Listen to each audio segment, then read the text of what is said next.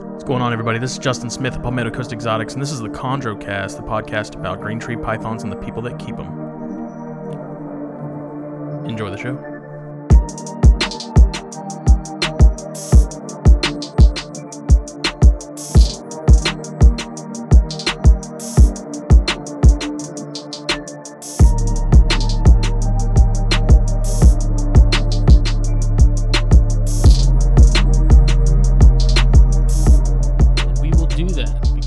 Episode 23 of the ChondroCast.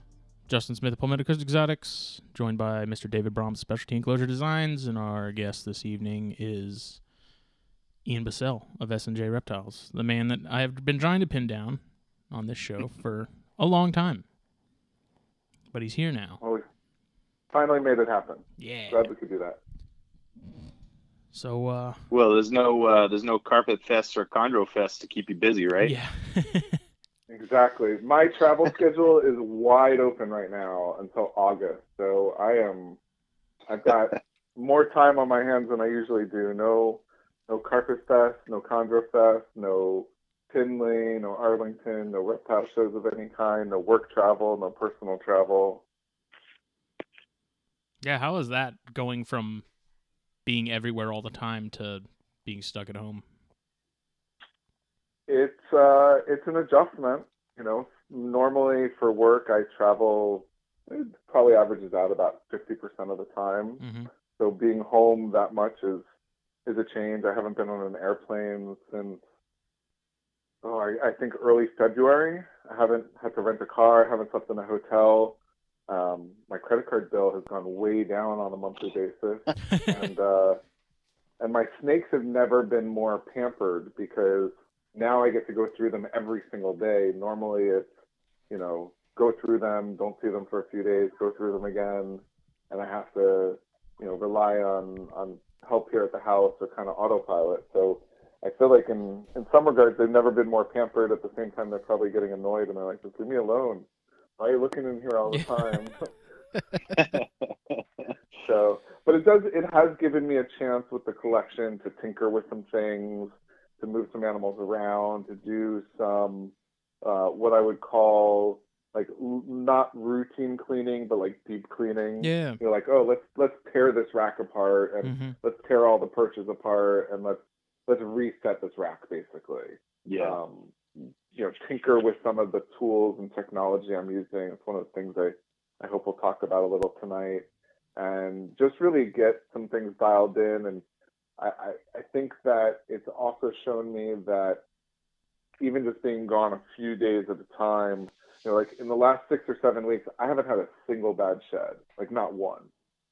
And normally, not that that's a regular occurrence, but if you miss the window when they need that extra hydration, sometimes you get a bad shed. Yeah. So I definitely can see that being on top of every little thing, definitely, I'm able to tweak some things, but at the same time, it's also like watching water boil, because when you're away from them for a few days and you come back, then you notice things have changed.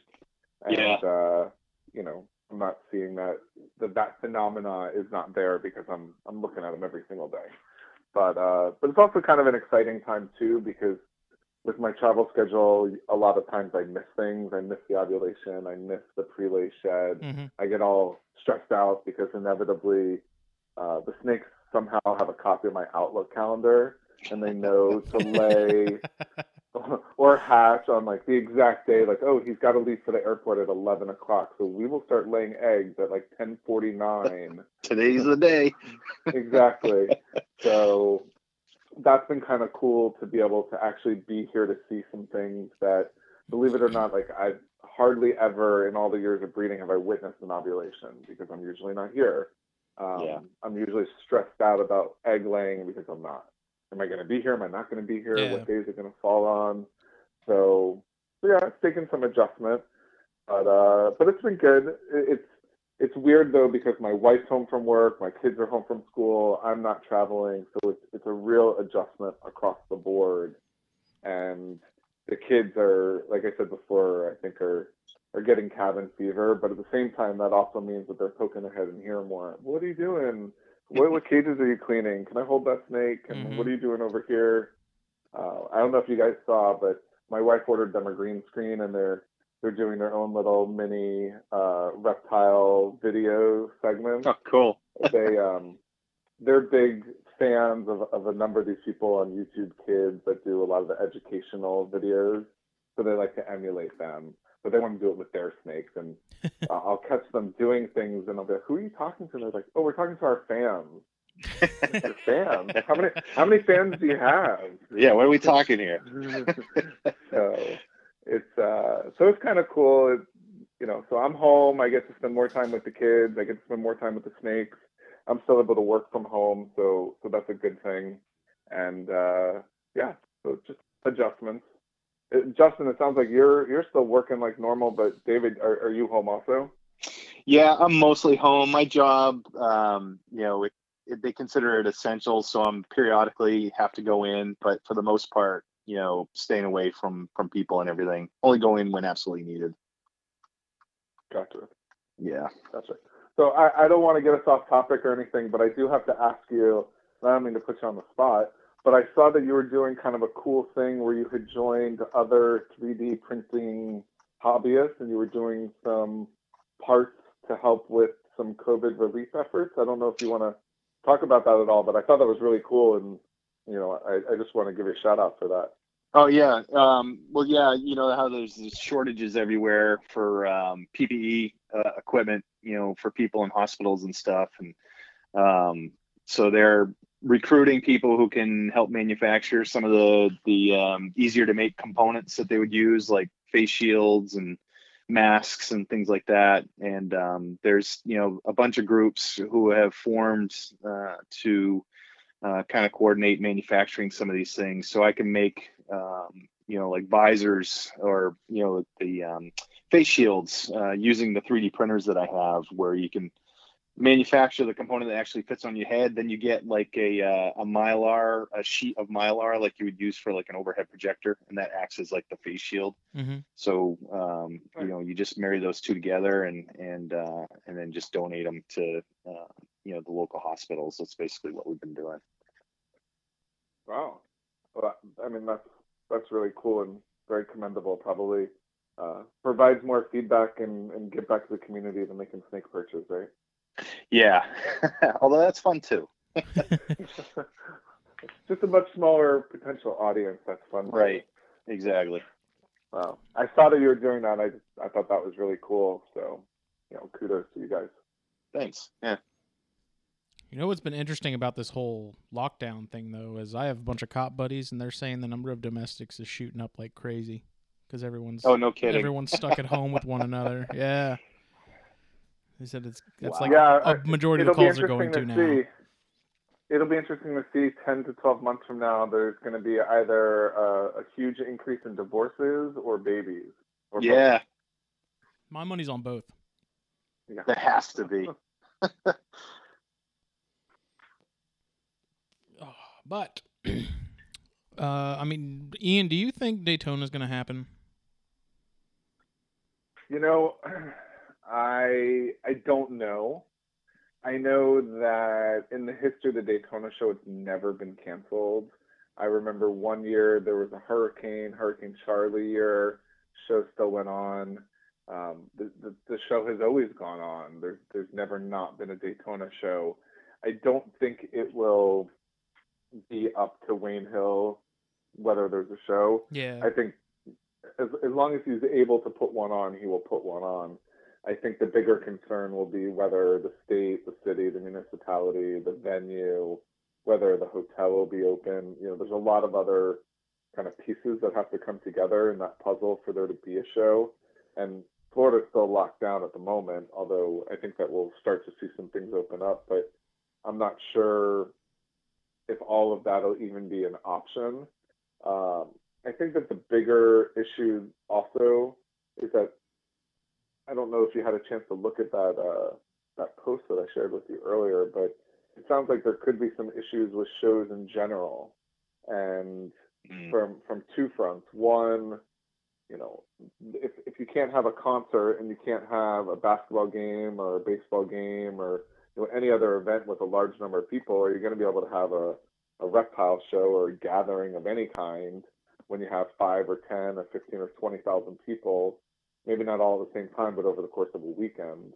So from a health standpoint, I don't know if they're going to allow gatherings of that size.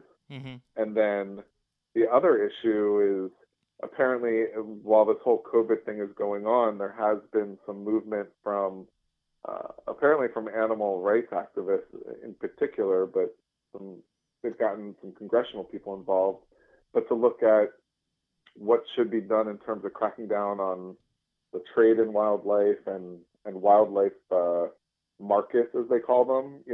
There's a lot of talk of the wet markets in China or in Wuhan where the virus started. But will they consider a show like Daytona a live animal market? Right. Where do they draw that line? You know, I don't know. Apparently there was a letter, PJAC and USARC are involved, that talked about, a push for the limit of all importation of wildlife that wasn't part of conservation. And obviously that's pretty vague, and wildlife could encompass quite a bit. But I'm not sure what the rules and regulations are going to be for gatherings, both on the health side and on the animal side. So I think it's to be determined. Will there be a Daytona? Will there be a Tinley? Will there be Repticons? There's probably a dozen or more shows every weekend somewhere in the country. Are those shows going to continue? A lot of those shows have mammals and birds and reptiles and amphibians kind of all mixed together sometimes. I don't know. And then the health side of it with the number of people, I'm just not sure. I think it'll be really telling to see what happens over the next couple of weeks or the next couple of months. But if you can't have sporting events and other large gatherings, I'm not sure how we're going to see reptile shows start back up anytime soon. Yeah, I'm not getting my hopes up too much about. I have Phil and all them are super excited about Daytona and whatnot, and I don't know. I'm not really getting my hopes up too high about it. I just, at the rate this thing is going, I don't know. I'm not thinking it's going to happen, but yeah, there's so much unknown right now. Yeah, but I think it's probably too early to say. And the other kind of interesting thing that's coming out of all of this, and I don't know if you guys have followed it or not, but there were a couple of tigers and lions at the Bronx Zoo that tested positive for COVID. Yeah, and I heard about that. A couple of house cats, someone's personal pets. And I saw a bulletin that came out. It came out through the Florida Fish and Wildlife, and so I don't know if it started with U.S. Fish and Wildlife, but they were saying the group of felines and the Faraday, I think that includes like ferrets, weasels, some other animals in that like same group as ferrets. And so it's kind of interesting to think that we have to worry about, are we going to give our animals this now? Not just are we going to give it to each other. So that's another concern. You worry about reptile shows all the time about mites, or if someone touched this animal and then they touch your animal, but you got to worry about, are the people going to get my animal sick? Maybe not so much with a snake, but just pets in general. I feel like there's going to be a lot more scrutiny on live animal interaction with humans. Yeah, I think the impact from this is yet to be seen in terms of how it's going to affect the hobby. You essentially shut down the whole world for a viral infection, and they're blaming transmission from animal to human in the wet markets, and you can imagine that this is definitely going to have an impact on what we like to do.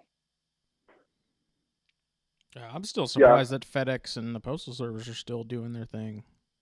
Like, I was sure that would be one of the first things they'd be closing down, but yeah. They're still shipping, but I don't know if you follow, Ship Your Reptiles bulletins that they put up. It sounds like I've seen people talk about delays of 2 and 3 days. Yeah.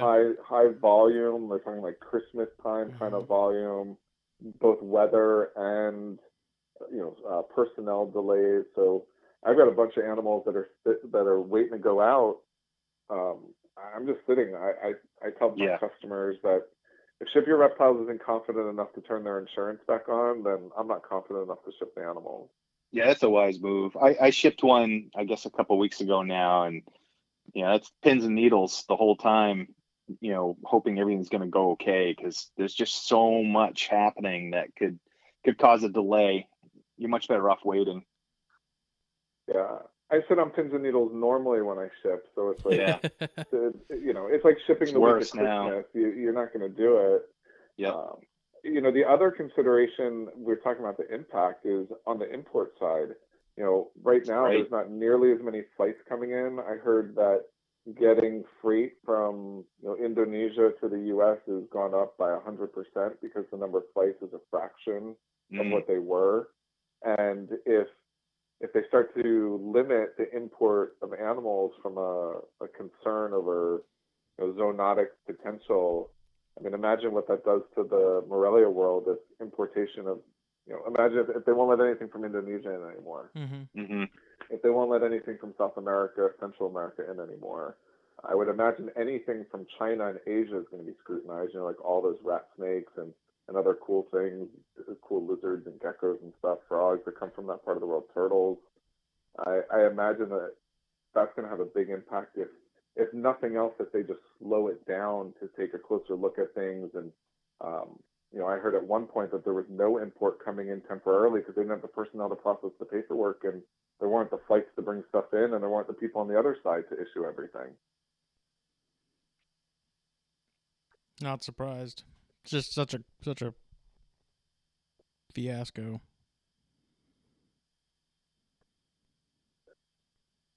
Yeah, I mean, I'm sure that unfortunately our snake obsession is probably not high on the priority list of a lot of people looking at the things right now. Nor should it be, given the gravity of the situation. But I feel like the talk of when will things get back to normal, like there may not, we may never go back to normal. It's got to be a new normal, I think. A new normal, exactly. But I mean, now's the time we can get a head start on SECF 2021, right? I don't know. You tell me. You're ready? I'm ready to pass the torch to you. I thought that's what we were doing. I don't know. The gears have started turning, but I haven't actually started doing anything with it yet. It's still. Right. I mean, it's only April. So before we talk about that, I just want to put a button on the thing about import and kind of the new norm. Mm-hmm. And I think I just want to make sure to give a shout out to PJAC and to US ARC and to Florida US ARC and to Phil Goss and the other people that are working on this. I think that if there's anything we can do right now while we are home or out of work or working from home or whatever, is make sure, join US ARC, follow them on social media. Right now they're putting out a lot of information about some of these potential issues that are coming up at a federal level, and they're asking for people to email their congressman or their legislator or get involved in that way to support the effort. So I think I don't know if you can put it in the comments or whatnot, but we should definitely steer people towards the way to get in touch with US ARC and to get involved and make a donation, because those are the folks that are fighting for our right to continue to keep these animals and have a reptile industry. So I just want to make sure to encourage people to get involved in both PJAC and US ARC. I'd be curious to see what both, we know US ARC does a lot, but we don't hear a whole lot from PJAC, or at least I haven't, and be interesting to see just what those two groups alone accomplish. Yeah, well, US ARC only represents the interest of the reptile industry. PJAC is a much bigger, broader, kind of higher up the food chain organization, and so you've got the interests of the entire dog community, the cat community, the bird community, the aquatic the whole community, pet market. Exactly. I mean, I saw one comment that said, if you shut down the quote unquote import of all wildlife, imagine what that would do to the saltwater aquarium industry. Oh yeah. It would just decimate it. So yep. When you get something that PJAC gets involved in, it kind of takes all of the reptile US ARC energy and it just multiplies it, because there's just so much more when you think about dog and cat and bird and aquatics and other mammals. And so PJAC is kind of like the big brother, big cousin of US ARC for the whole pet industry. Well, that's good to know. That we're not in it alone this time, in a sense. Yeah. The numbers. Yeah, so Phil Goss from USARC is involved in PJAC. I think he's kind of like the representative, and I know Ryan McVeigh also. I think there's like a subcommittee for reptile issues. So I believe that Ryan McVeigh also kind of represents the reptile industry interest at the PJAC level. Well, I know like Daytona alone, seeing that auction, man, like people drop some serious money at that USARC auction. Yeah, well, that's another reason why I think it's important for people to continue to support USARC now, because who knows when there's going to be another USARC auction. Imagine they already didn't have one at Tinley. There's not going to be. They were going to reschedule Tinley for June. That's not going to happen. Yep, I saw that. So, if that auction raised $20,000 or $30,000, that's that much less in USARC's budget right now. Well, I need to talk to Ben about that Carpet Fest website. Maybe we can get a USARC auction up there as well. Make something happen. I'll have to talk to him about that tonight.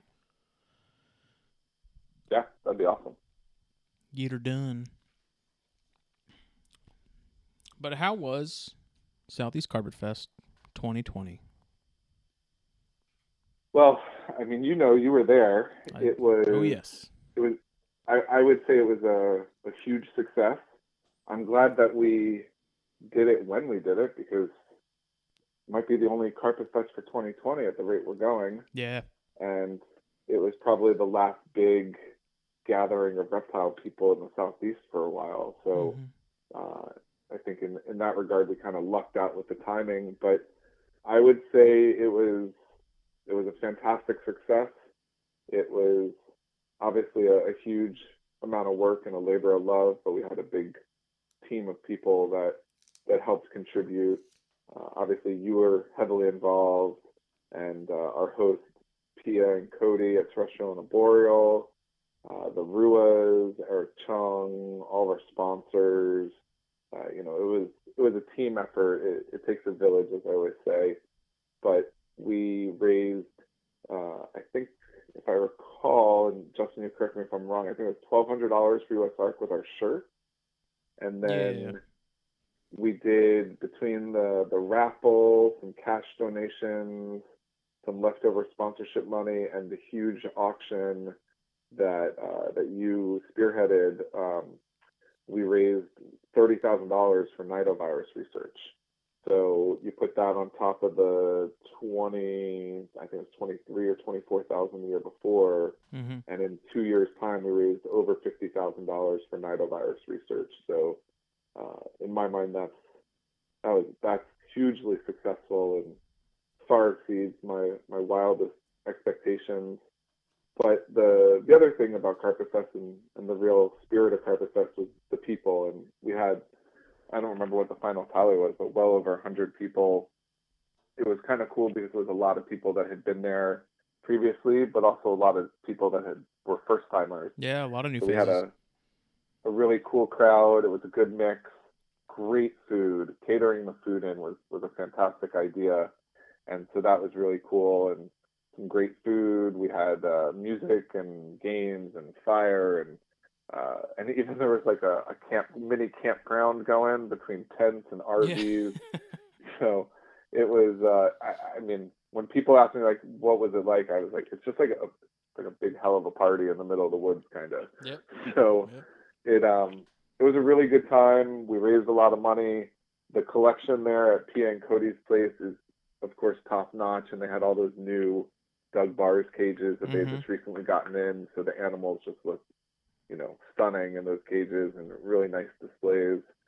So it was, and they were actually ready to have people in a lot earlier in the day than they had been the first time. So I think having done it at their place the year before, a lot of little kinks got ironed out. Yeah, definitely. I would say it really went very smoothly overall. Yeah, it was, I think given that they knew kind of what to expect this time, it was a little easier for them to have everything ready in advance that needed to be ready and all that good stuff. Yep. But and of course, we had the Nido talk with Dr. Rob Oz, and we had Stephen Tillis, and Susan from Fishhead Labs. So it was nice that they actually were able to present some slides with images, and I thought the talk was really good, and obviously went into a little bit more detail. Also Dr. Wellaham was there as well, so it was good to get that information out as well. So I think having that as kind of the point where we get updates on what the money's going to is kind of nice feedback loop for people to see the results of what they're helping to fund. Well, it was also really nice having like the pictures and stuff to go with it, so people have a bit, like, you can explain it to people all you want, but having the pictures and stuff of what you're needing to be looking for and like what the effects are on the cellular level, like, I think that helped a lot. I mean, I learned a lot from that talk. Oh yeah, the visual was really cool. I thought that that some of the statistics that Susan Fogelson from Fishhead shared also were interesting. When you looked at some of the numbers of tests that they've run and how many different parts of the country they've seen positives from, and the prevalence seems to be a lot higher than maybe we realized. Definitely. It's kind of interesting when you think about some of the parallels between kind of the path that we're on as a community in terms of knowledge and understanding of NIDO.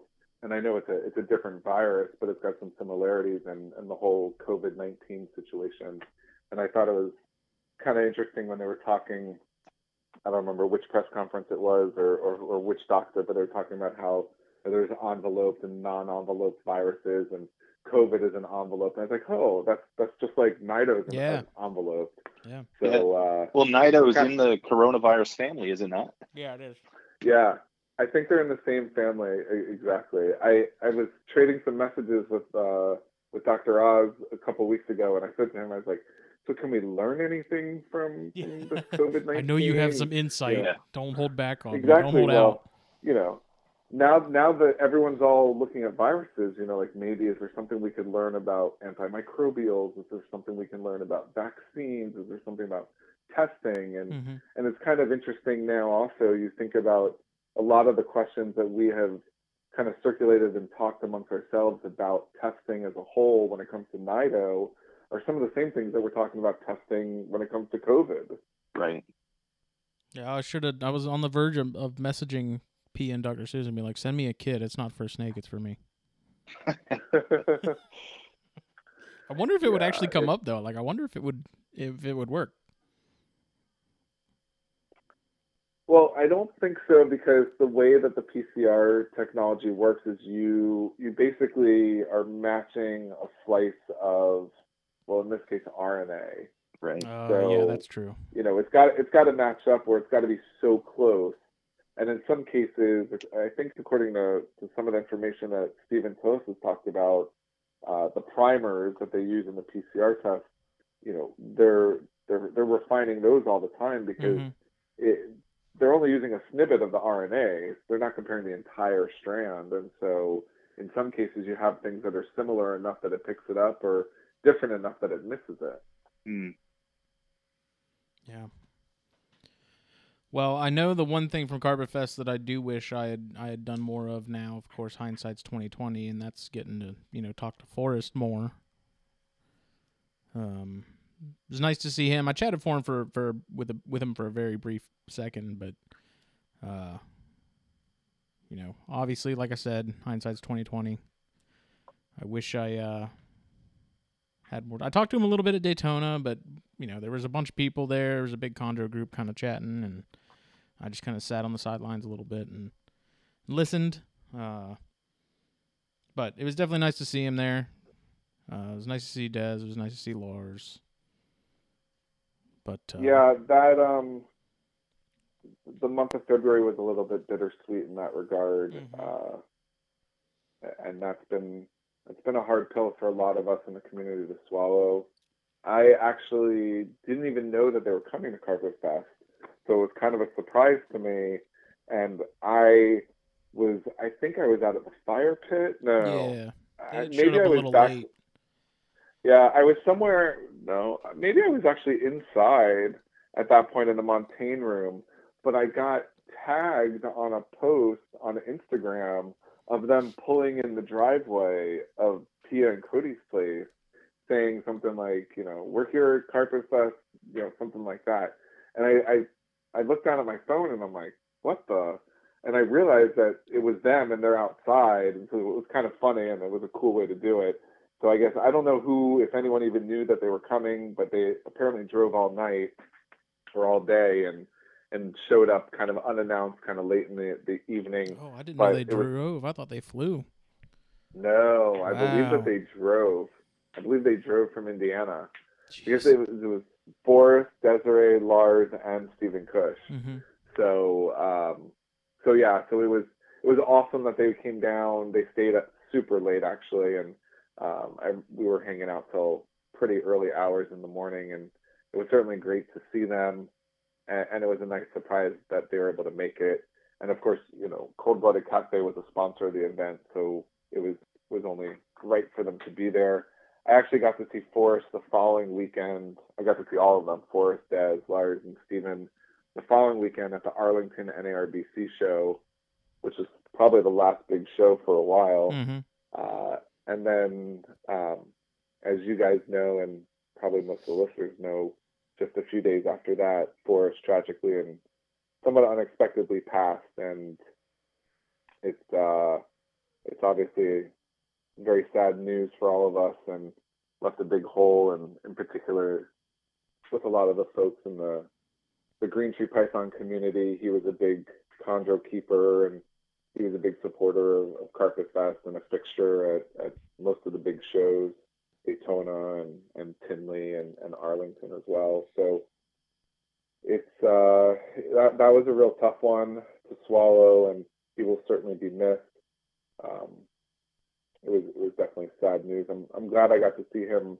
Seeing him 2 weekends in a row was kind of a treat, because the schedules that's not usually the case, and so it was nice to see him. There was a big Texas Chondro Keepers gathering at the Arlington show, and him and Desiree and Lars and Steven were there, so I got to see him at that dinner as well. So it was nice to see him.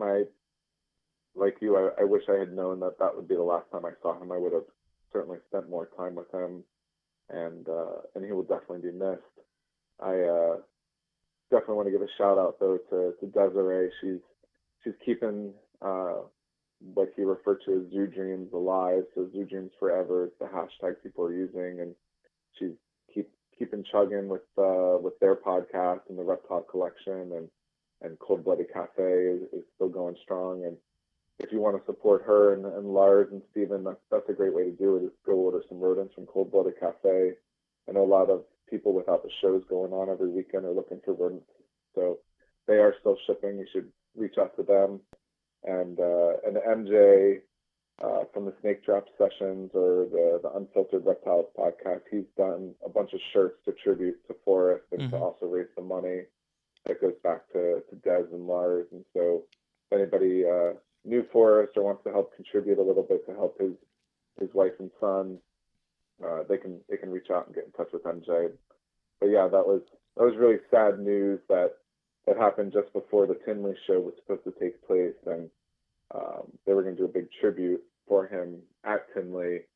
And when the Tinley show got canceled, Ryan McVeigh and his wife Erica McVeigh stepped in, and they ran a big auction online to benefit Forrest's family, his wife and his son Lars. They've got a little boy who's 1 year old now, and they actually raised $50,000 that went to Des and Lars. So it's awesome. Amazing. Yeah, it's just amazing what the reptile community can do when they put their heads together and they want to do something for the common good. So that was really heartwarming and kind of a nice tribute to Forrest as well. But he'll certainly be missed by a lot of people. Yeah, I will say that is one thing about the hobby and the community is, like, while yes, it is vast and there are a ton of people, it seems like it's also very small and everyone's fairly close knit and everyone sort of knows one another.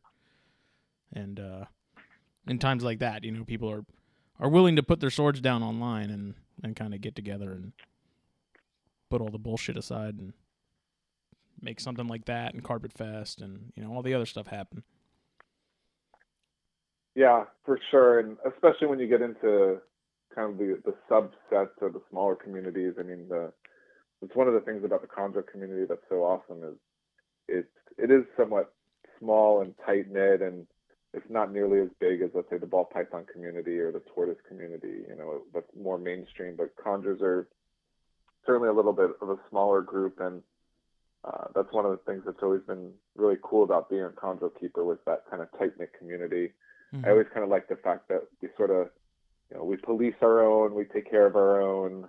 I don't want to say it's like mafiosa-like, but in a way it sort of is. You have to you have to earn your respect from the old timers. Otherwise, you're just a newbie.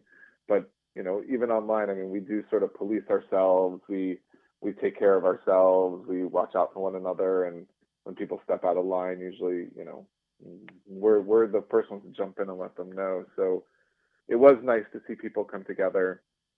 I should also mention, and I didn't know him personally, but I know a lot of people in the chondro world did, but Andrew Amen also recently passed away, and he wasn't as active in the chondro world recently as he was maybe in years past.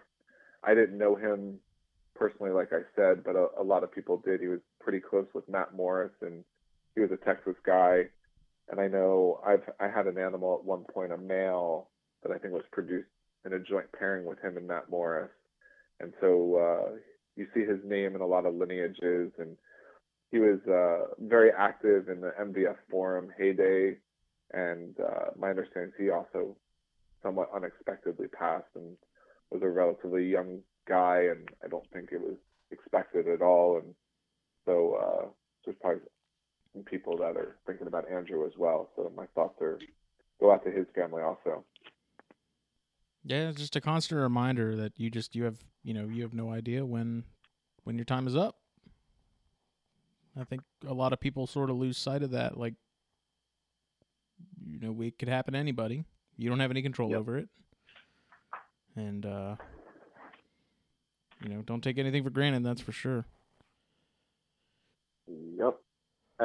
More so now with the current state of affairs in the world than probably ever before, too. Mm-hmm. Yeah, definitely. But chondro-wise, you've got a lot right now, yeah? Yeah. I guess that's one way to say it. I mean, I'm fairly certain that we've described this as an incurable affliction. I don't even think anyone's working on a cure or a vaccine anymore. The only treatment seems to just be more chondros. Seems to be the only thing that alleviates the itch, I guess. Yeah. But, the only thing that limits its spread is how much space you have. Bingo. Bingo. But that's why you're making a bigger room. Exactly. I've outgrown it. Really? I don't have any more space. I'm just going to double down what I've got now. Just have to expand. That's right. Yeah. So which one of you is building a bigger room? I am. Nice. Yeah, I'm right in the middle of an expansion. I just don't have enough room anymore. I love it. Yeah. Never have enough room. Nope. It doesn't matter how many cages, how many tubs, how many racks. There's just because as soon as you have them, you fill them, and then when they're full, you're like, oh well, now I need more space. Or it's like, look, I have more space, more stuff for me to, that means I can buy more. Yeah. Yeah. My problem has not been. At one point, it was buying. So it was all about literally someone would post something, and within minutes, I was either on it or someone was tagging me on it. But now my big issue is the holdbacks. Yeah, what you're producing. Yeah. One of the reasons why I like breeding in the first place, and everyone breeds for different reasons. Some people breed because, well, they think they're going to make money. Best way to get $1 million breeding chondros is to start with $2 million. Right. Or they think that it's a status thing, or they're going to parlay it into whatever. But for me, and I'm sure for you guys and for a lot of other breeders, I like to breed stuff because I want the pick of the litter. I want the holdbacks. The breeder always gets the nicest stuff, and the nicest stuff never gets sold. It always gets held back. Mm-hmm. And so in order to get access to the holdbacks of the nicest stuff, you got to make it yourself, pretty much, because that stuff just It's the way it is. The people who produce it, they keep it. I mean, it's no different than if you were breeding dogs. You would always keep the pick of the litter. So for me, that's the big driver and motivation to breed, is like, I want to be able to find that awesome, amazing pick of the litter that no one else has access to, and then sell the stuff off that I don't want or don't like or as much or don't have space to keep or whatnot. But really, it's more about being able to get that pick of the litter. And so I think I learned kind of the hard way. And so the first year that I produced chondros was 2014. And I didn't keep anything. It's like the biggest mistake I made in my chondro keeping career, and I regret it literally every day. I didn't keep anything. He wakes up, looks in the mirror, and kicks himself. Yeah, I was just so excited to produce them and to get them established and that people wanted them. And I sold them for like, half of what I would sell them for now, if I would even sell them. But I didn't keep any of them. And sort of the ghost that haunts me now is there are people that have my 2014s that potentially could produce my grandkids or my F2s before me, because I don't have any of them. I literally don't have a single one of them.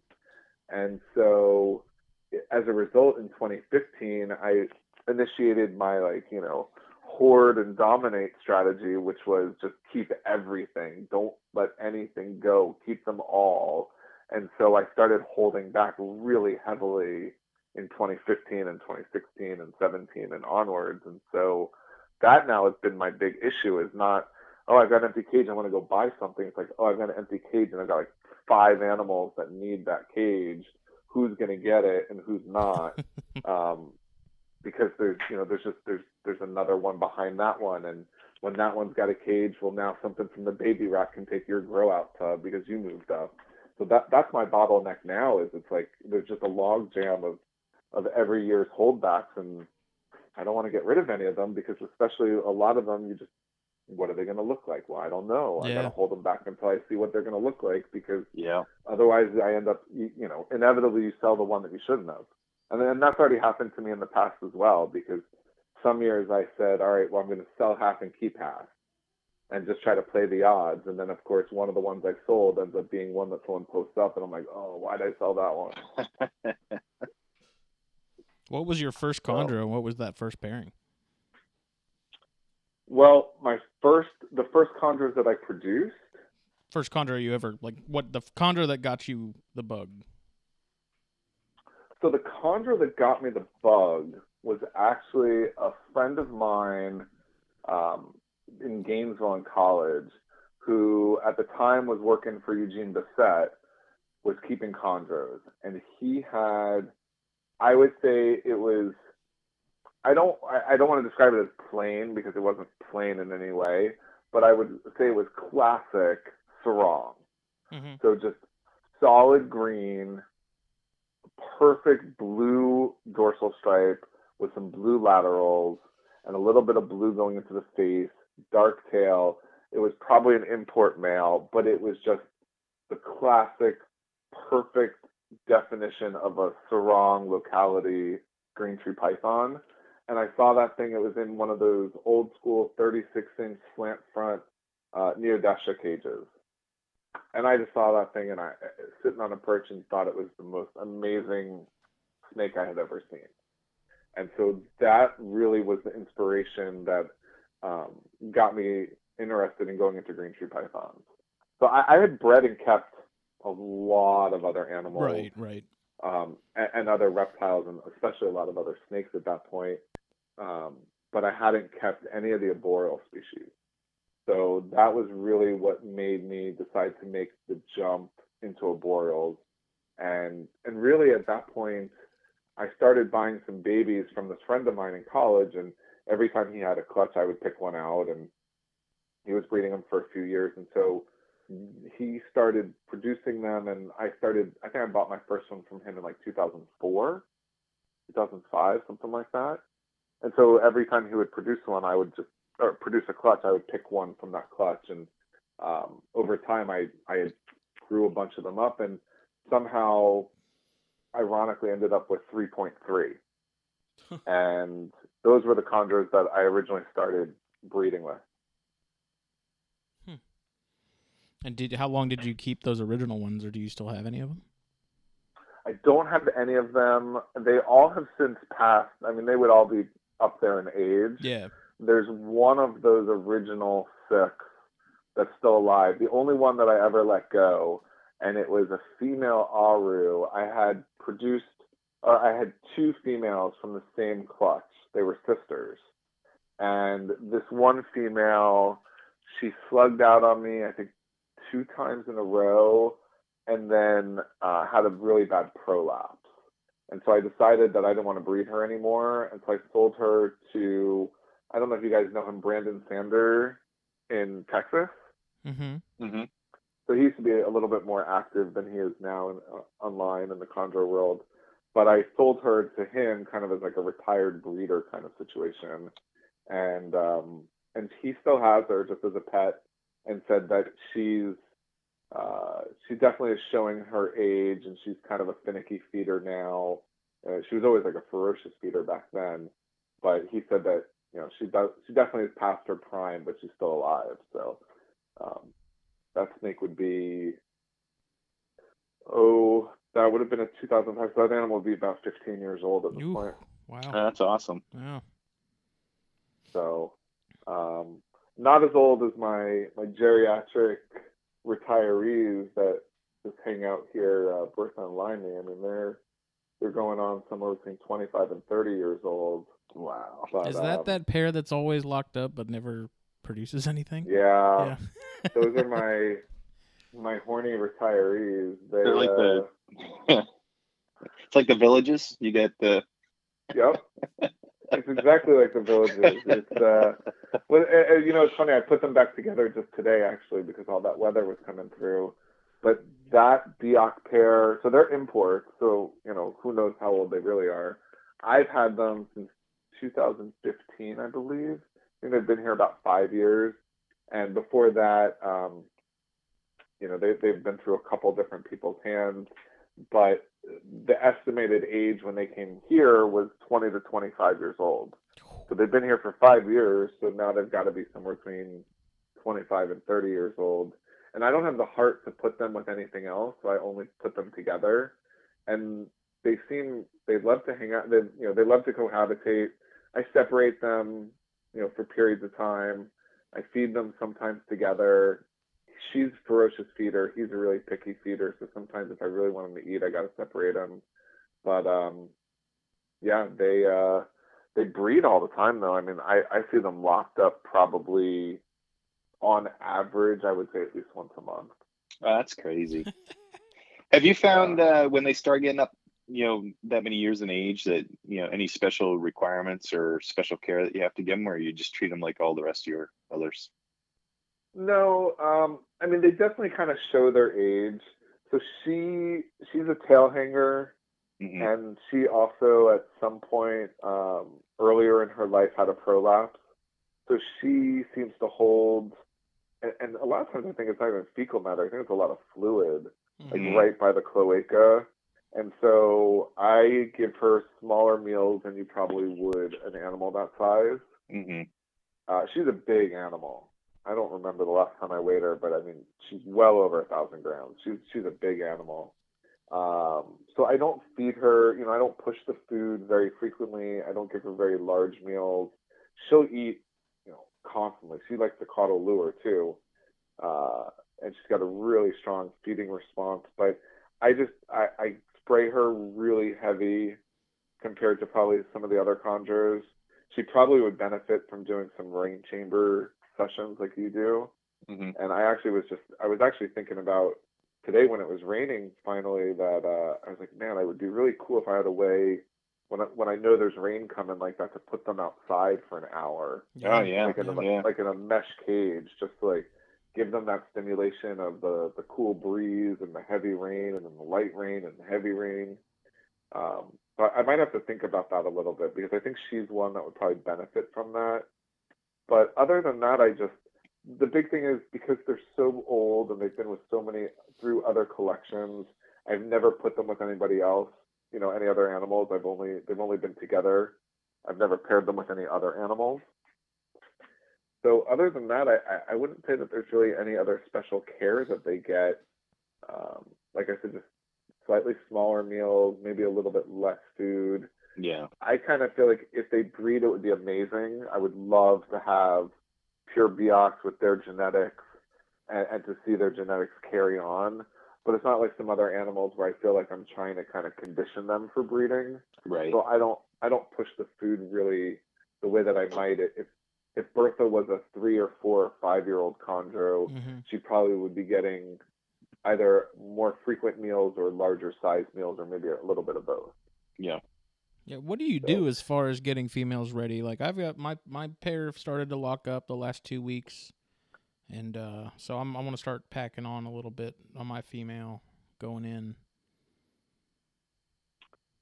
So I think that obviously there's the combination of frequency and size.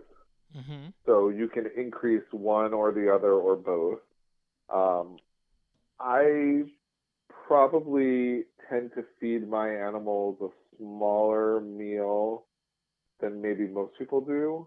Or I shouldn't say that because I don't know what most people do, but I have always, in my snake keeping career, have always leaned on the theory of feeding a smaller prey item a little more frequently than a larger prey item less frequently.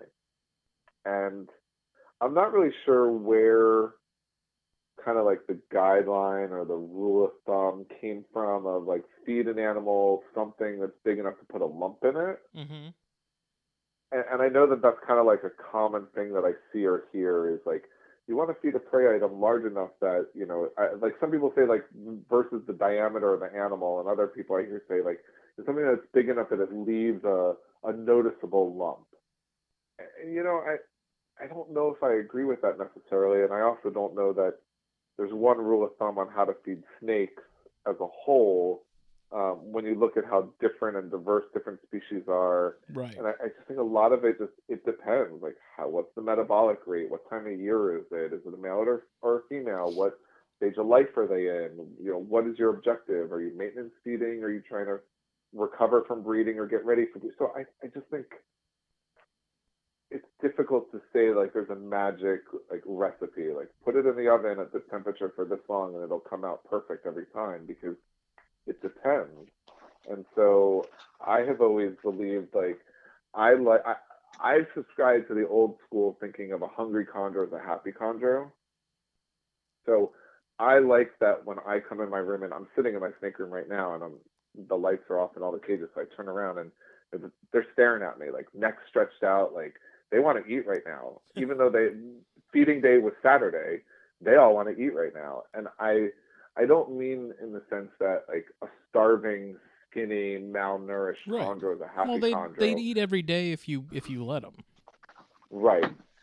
But I've also seen fat chondros that are so fat and happy that like they don't even want to lift their head off the perch, and you got to stick the food right in their face to even get them interested. Like I want mine to be like, hey, you're in the room, what are you doing? You got any food? I'm stretching my neck out. I want them to be hungry enough that they're going to be looking for food. Yeah. In a lot of cases, they're going to be moving around looking for food. And so I don't generally feed, like so I fed, today's Sunday, I fed yesterday was Saturday, right? So I fed yesterday, and a lot of my adult chondros that can take a small rat, yesterday I fed them some African soft furs that are probably equivalent to like medium mice. Like weanling African soft furs. Yeah. Yep. So, they're not even as big as like a retired breeder mouse. And I think that's okay, because I think in the wild, especially chondros and a lot of the other arboreal species that I keep are probably actually hunting every single night. Yep. They're not probably eating every single night, but they're probably eating a lot more small meals than they are big meals. Yeah. And so they're probably eating those small meals often because they're smaller. And I noticed, especially with the smaller meals, like they process that food and have a bowel movement faster than a bigger meal. And so, I think that like a lot of the other animals we keep as pets, and probably even ourselves, like we're all probably a little bit overfed and under exercised, and our animals probably are as well. You know, as guilty as I am, like everybody else, of keeping them in a 24-inch cube, that these animals probably actually move around a whole lot more than that and cover a lot more ground in the wild. And so in captivity, they're fat and happy and they're sitting on a perch, and we probably don't need they probably don't need as much caloric intake as we're giving them. And so by giving them a smaller meal, you know, I feel like I'm compensating. I would almost guess too, they're not eating anywhere near as often as people think in the wild. Just based on, you know, like Daniel Natusch's, you know, study data, you know, the weights of the animals that they've collected are so much smaller than what we see in captivity. There's no way they're getting the same caloric intake. Well, and I think that part of it is the food density.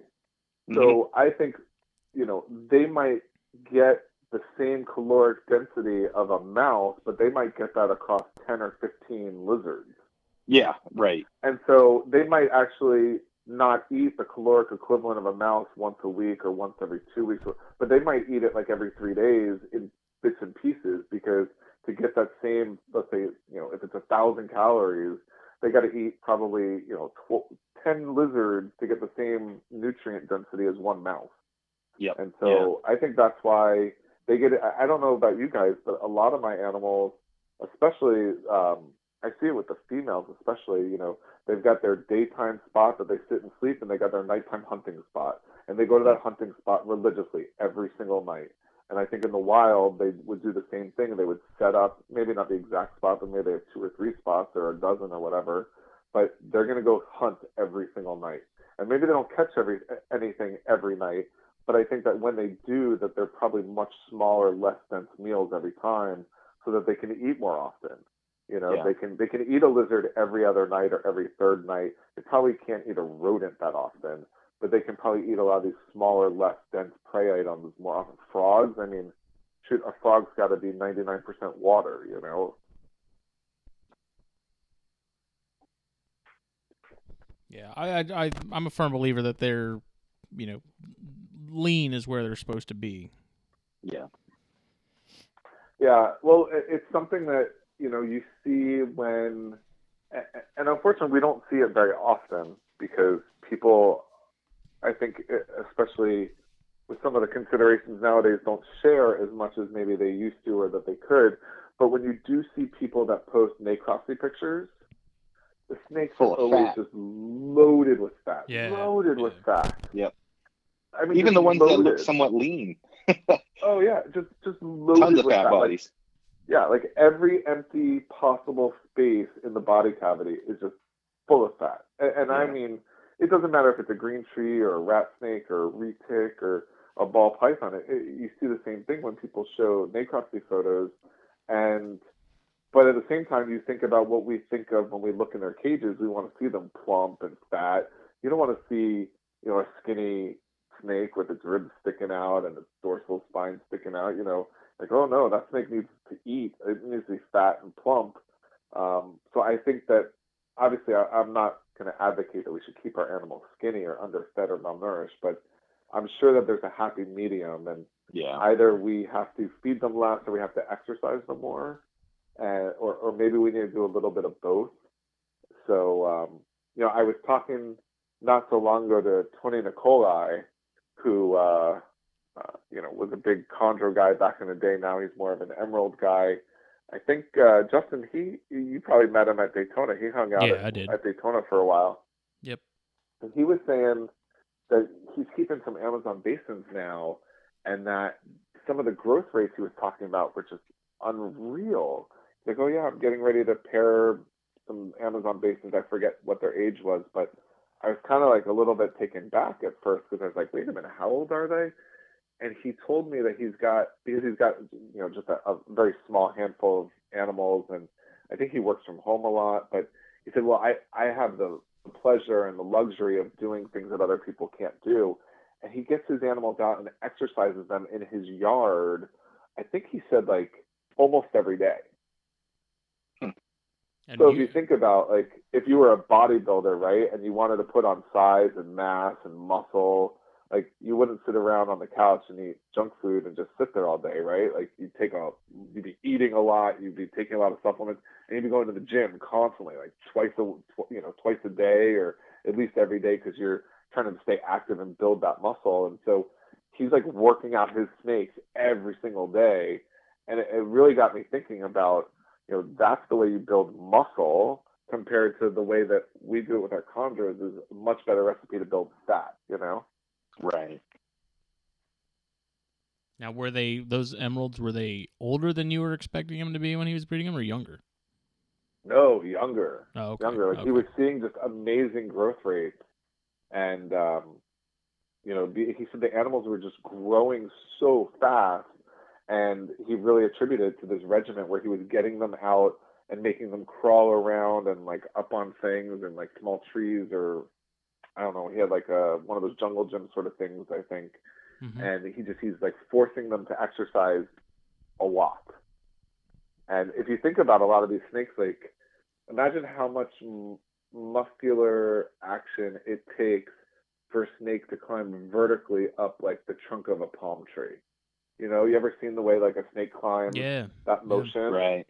Like that takes a lot, Like a snake could do it a lot better than I could climb a palm tree. You know what I mean? Like I wouldn't be able to manage to climb vertically straight up, but that takes a lot of muscular like contraction and strength. And I think about the fact that a chondro in the wild probably does that twice a day. Mm-hmm. Goes down at night to hunt, goes back up during the day to sleep every day. Now maybe some days it says like, oh, I'm gonna shed, I'm not gonna do it today, or it's raining, I don't feel like doing it, or whatever. But it's like they're going to the gym almost every day, up and down, up and down. And we don't necessarily, the way that we keep them, give them that opportunity.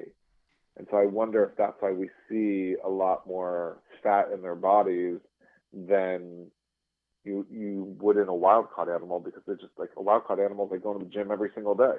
Mm-hmm. Mm-hmm. Yeah, that's a good way to look at it. I haven't even thought of it that way. So Ian, are you a feed cycler for breeding? Is that how you're doing?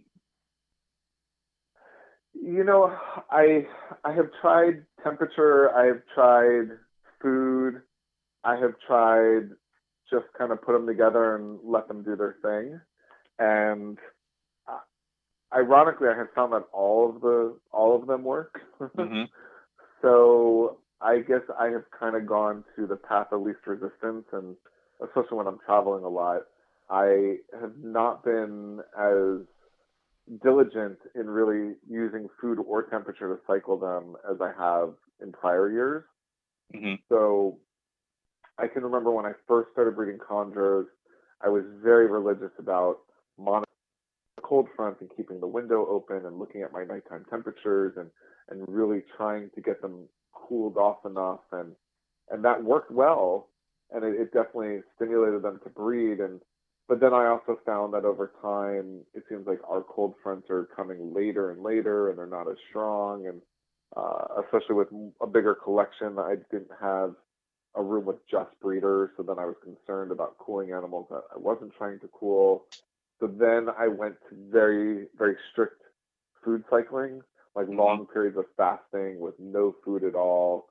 And then the same sort of thing where it was like, well, now I got to remember like who's on fast and who's not on fast. And so then I just kind of started just keeping them on the same food cycle pretty much year round, and just pairing them when I had pairs that I felt were ready and were the pairings I wanted to do, and would just start pairing them until I either saw the activity I wanted to see out of them or saw evidence of them really not wanting to be together.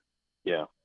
And I feel like they're usually pretty good at telling you one or the other. You come in the morning and they're all intertwined together. Okay, you guys are probably happy together.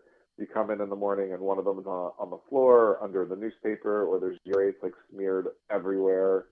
Okay, someone's probably not too happy. Maybe we need to separate you guys. And so, I heard a long time ago, old time chondro breeders or some of the older keepers say, you just put them together so you get eggs. I think I even remember, Justin, you and I having a conversation one time about that. When you Yeah, were I mean, that's asking what I've been doing. with your Beox. It's like, you just put them together so you get eggs. I've got a female right now. I'm fairly certain that she just ovulated about 2 weeks ago. The ferocious feeder. She's bred for me, I think, at least 2 times before, and all of a sudden doesn't want anything to do with food. All she wants to do is sit under the heat light, and she's turning blue. I'm like, okay, you probably just ovulated. But you know what? I put all the other boys in with girls today, and I was like, you know what? I'm putting the male that was in with her, I'm putting him in there too. Because as long as he's not going to do any harm and stress her out or anything, yeah, why not? Why not? Yeah. You know? Because you just never know. And I think part of that is because in the past with my travel schedule, I always felt like I didn't have it really dialed in to know exactly when they were going to ovulate. So I just always would err on the side of caution, like, well, maybe I'm too early, maybe I'm too late. Mm-hmm. I know a lot of people talk about with chondros, a big mistake is pulling the male too soon, because people mistake follicular development for ovulation. Yeah. And so they pull the male too soon, thinking that the female's ovulated, but really she hasn't ovulated. She's only developing follicles. And so I kind of feel like granted, it doesn't work for every pair, because sometimes the male stresses the female out, or sometimes the other way around. But if they're happy together, then I'm going to leave them together as long as I can until I know for sure I'm getting eggs. So, actually, kind of exciting. And I know that this may not make for the best show, but I've got a female that's due to lay eggs literally any day, and she could be laying right now. So while we're on the phone, I'm actually going to walk downstairs and just take a quick peek, because tonight could be the night. Oh no, I can see she's still on the perch. So I've got one female that's literally due to lay eggs any day now. I thought she was going to lay them last night. She'll probably lay them tonight. And I got another female that I think just ovulated. So kind of 2 in the hopper, so to speak. So with your approach, you must be getting eggs, randomly throughout the year.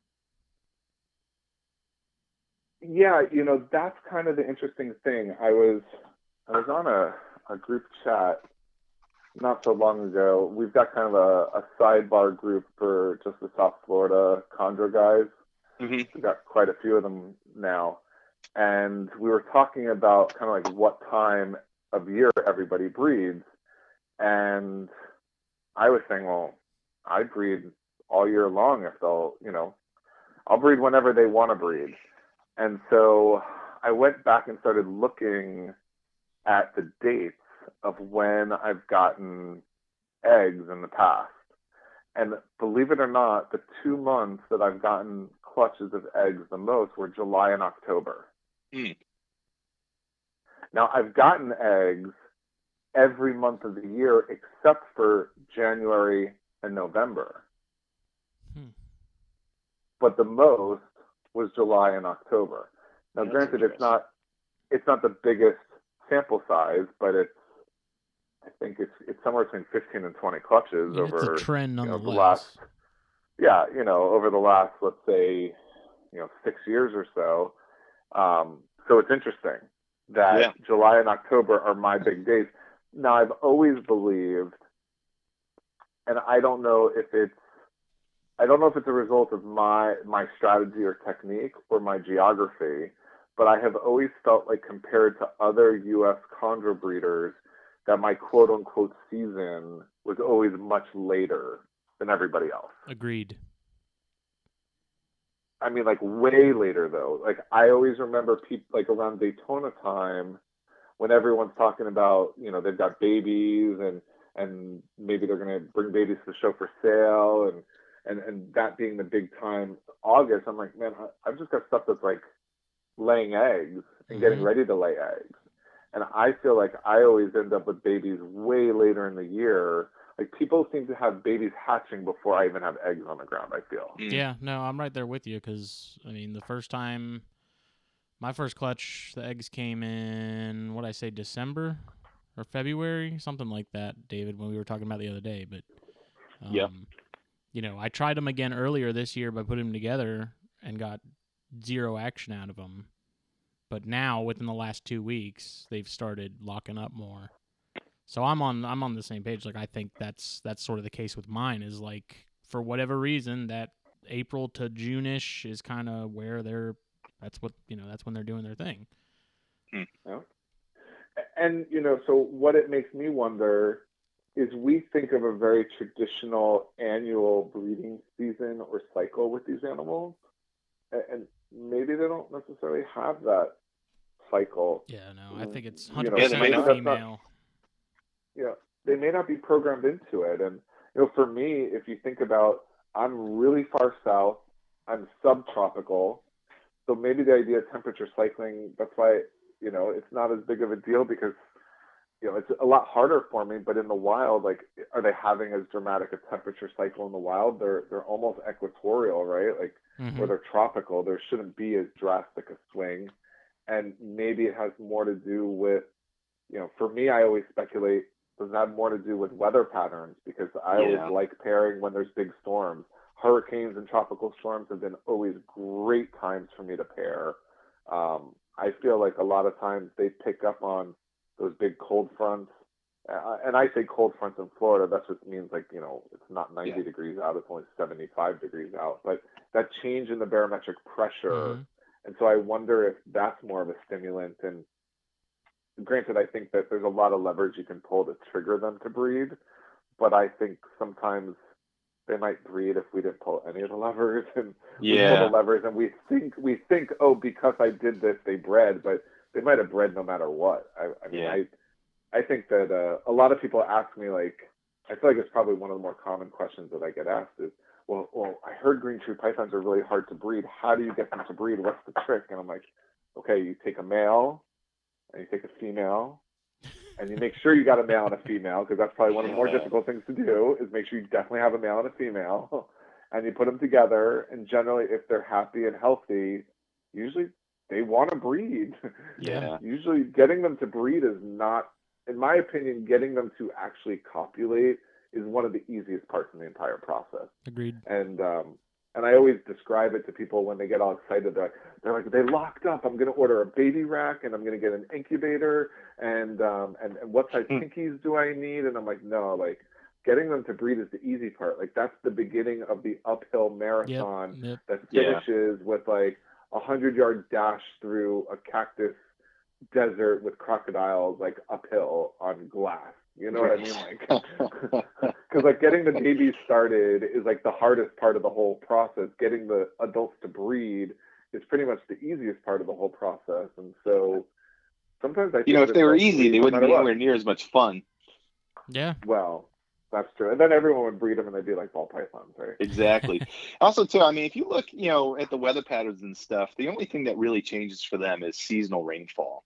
And it just goes from wet to wetter. And, the Aussie ones at least experience somewhat of a drier season. But the ones in Papua New Guinea, it's like it's always raining, regardless, rainy season or not.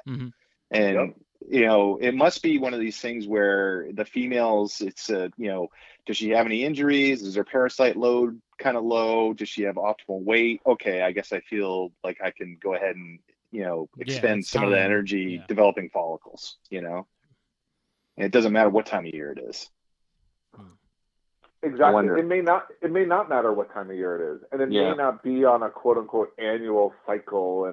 And we think of some animals as matching the hatch, and they got to time it because it's when something else is hatching or being born. And I don't know that that's the case. I don't know if anyone like Daniel Natusch or someone else has done any of the research looking at either.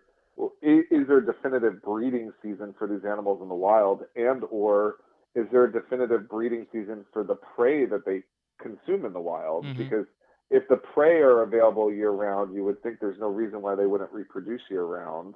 Yeah. And I feel like breeding in the wild for them is probably a lot more opportunistic than it is seasonal. Like, I think that, again, we think of snakes like, singularly, but a snake is not a snake is not a snake. I mean, you guys know that, obviously, but the behavior of a green tree python may be very different than even other Morelia or other pythons. And so I don't know that living on a tropical island where you have very little, like you said, seasonal variation in temperature, maybe the geckos and frogs and lizards and other small critters that they eat are available year round, so they don't have to time it to all breed at the same time of year.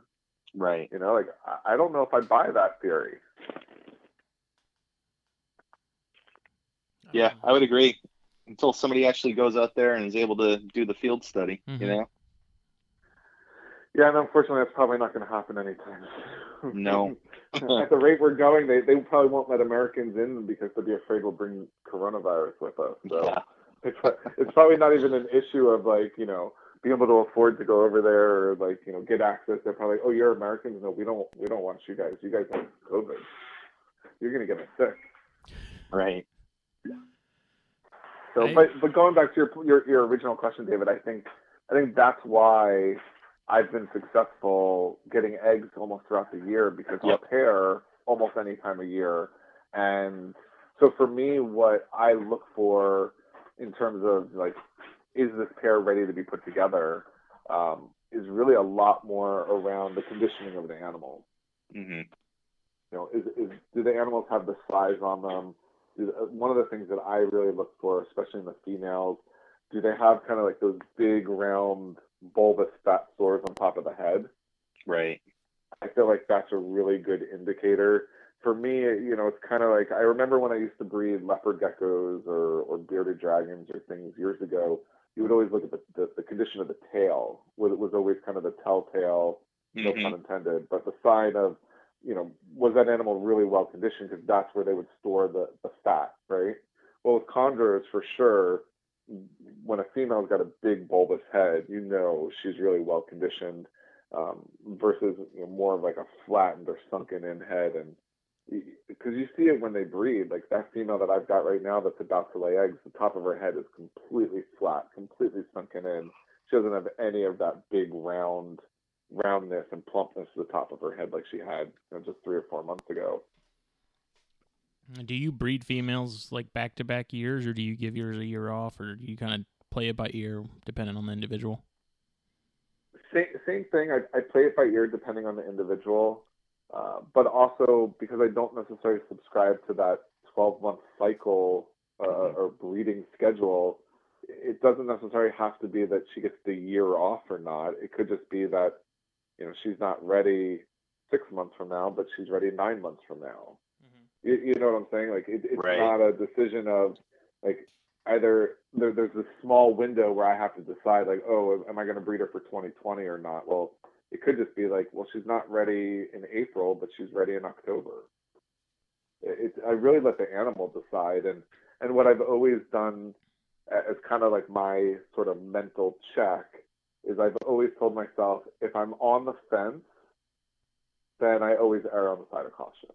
I'm always like, well, is she ready? Maybe. I'm not sure. I'm like, if I'm not sure, then she's not ready. Because I feel like when an animal's ready, like there's just no mistaking it. When you look in that cage, you're like, oh yeah, she needs a boy, because her head is big and fat. She's got the right body build.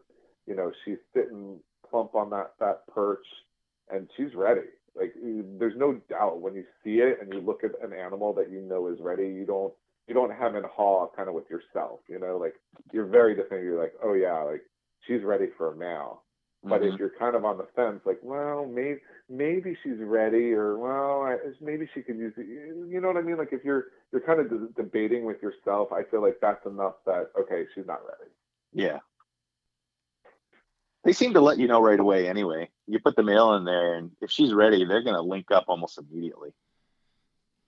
Yeah, I would say, and maybe it's not even just that they're going to link up, like they're going to lock up right away. Right. But there's usually body language that tells you, right? Yep. Like I'm sitting as far away from this other animal as possible, like different perch, opposite side of the cage, like pushed up against the side, farthest away. I'm not happy, right? I'm like perched on the same perch, leaning against, intertwined with, even if I'm not locked up. Okay, you're probably happy, right? I feel like chondros that are happy together, like they like to cuddle. I know that's like, you know, anthropomorphizing the animals, but I feel like pairs that are at least very tolerant of one another, you find them like coiled up to intertwined or literally pushed up next to each other. Like they'll share a perch and be very tolerant of one another, versus when they don't want to be tolerant of one another or they're not happy together, like they are clearly telling you, like, I do not want to be in this cage with this other animal. Mm-hmm. And that's been interesting with my too. Watching them go through sort of the phases of interest and then disinterest, and having this mailing with my girl the last couple weeks, or last couple months, I should say, like seeing no interest in them, and seeing what you were talking about, where the female's like up against the side of the the cage as far as she can get. The male being on one end, her being on the other, and then having, walking in one random morning and they're locked up, you definitely tell, like, she lets him know when she's ready. And it's just really interesting to see him sort of go through these phases of, like, they won't lock up or seem like they're locking up for weeks, and then all of a sudden you'll just walk in one day, and then for that week they're locking up like crazy, what seems like every morning, and then they go back to being, no interest in one another. So that is one thing I will say of cohabbing while you're trying to get eggs out of them. Seeing them go through the friendship phases. Yeah, I think that one of the things that's really interesting about that also is that you really have to look at them day and night. So one of the things that I do, and I'm sure you guys do it, and I'm sure a lot of arboreal keepers do it, is like, I can't wait to go in and look at night when the lights are off. Mm-hmm. And if I wake up in the middle of the night to go pee, the first thing I'm doing, like either on the way to or from going to pee, is I'm going in a flashlight and I'm looking in the reptile room. I do the same thing. And especially if I'm waiting on eggs or something, like if I roll over and just like catch a glimpse of the clock, and it's like even like 5 o'clock in the morning, I'm like, oh my God, I got to go in there with a flashlight. I just got to look. Because sometimes what you find is you put a pair of animals together, and during the day, different perches, different levels, opposite sides of the cage, like they don't want anything to do with each other. And then you go in there at 4 o'clock in the morning and shine a flashlight in there, and they're locked up together on the same perch. Yep. Yeah, I keep notes of them. Sometimes, and so I have. It's like the. Go ahead. Yeah, sometimes it's like the I don't want to be friends with you in public kind of relationship. Yeah. Like it's like let's keep this on the down low. Exactly. I was like, you look at me during the day, I'm not going to lead on that I even know there's another snake in the cage. But come in here at 3 o'clock in the morning, it's a party, But don't tell anybody. Like, I'm not admitting it to anyone else.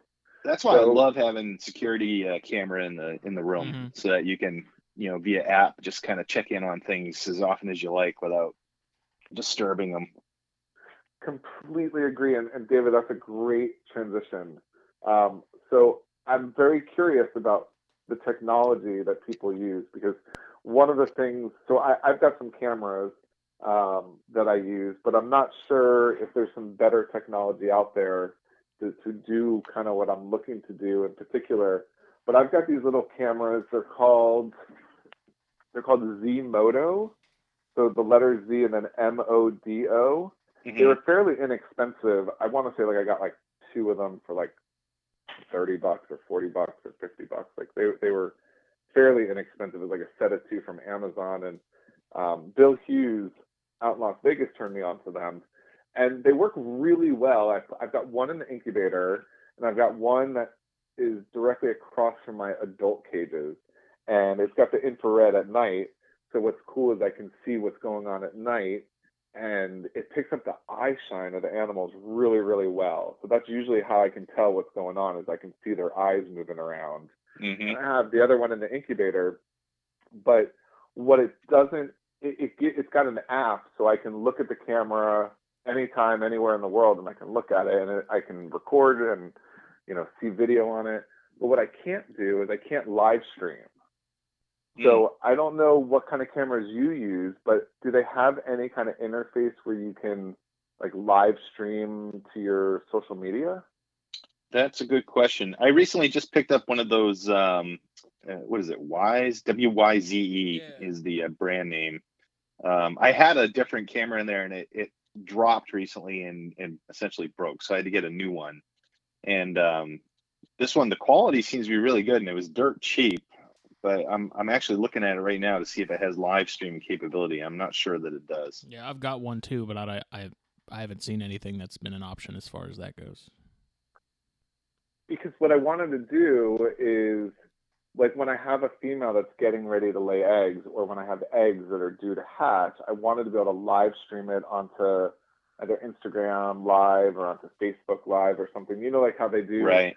like, you know, oh, the eagle chicks are in the Yeah. bald eagle nest, and they're gonna hatch any minute now, and school children around the world are tuned in, waiting for the moment the eggs hatch. Like, how do you do that? That's what I wanted to be able to do, and I can't figure out that. The closest that we've been able to figure out is we took one of. I feel bad, like, well, my kids have, you know, like our old iPhones that are just hooked up to Wi-Fi for like Mhm. kids apps and stuff. So I took one of the kids' phones and stuck it in the incubator, and we downloaded Facebook onto it so we could Facebook Live the eggs in the incubator. But of course, like, you know, you can only do that for so long before it times out on you, and we didn't know exactly when they would hatch, and it was kind of a little bit challenging. And then the kids wanted their iPhone back as well, so that wasn't a good long-term solution. But I thought for sure that these little Wi-Fi cameras would do it. So I guess I'll put it out there to the podcast world. If anyone knows how to take one of these little Wi-Fi cameras and do a live streaming through social media, reach out to me and let me know.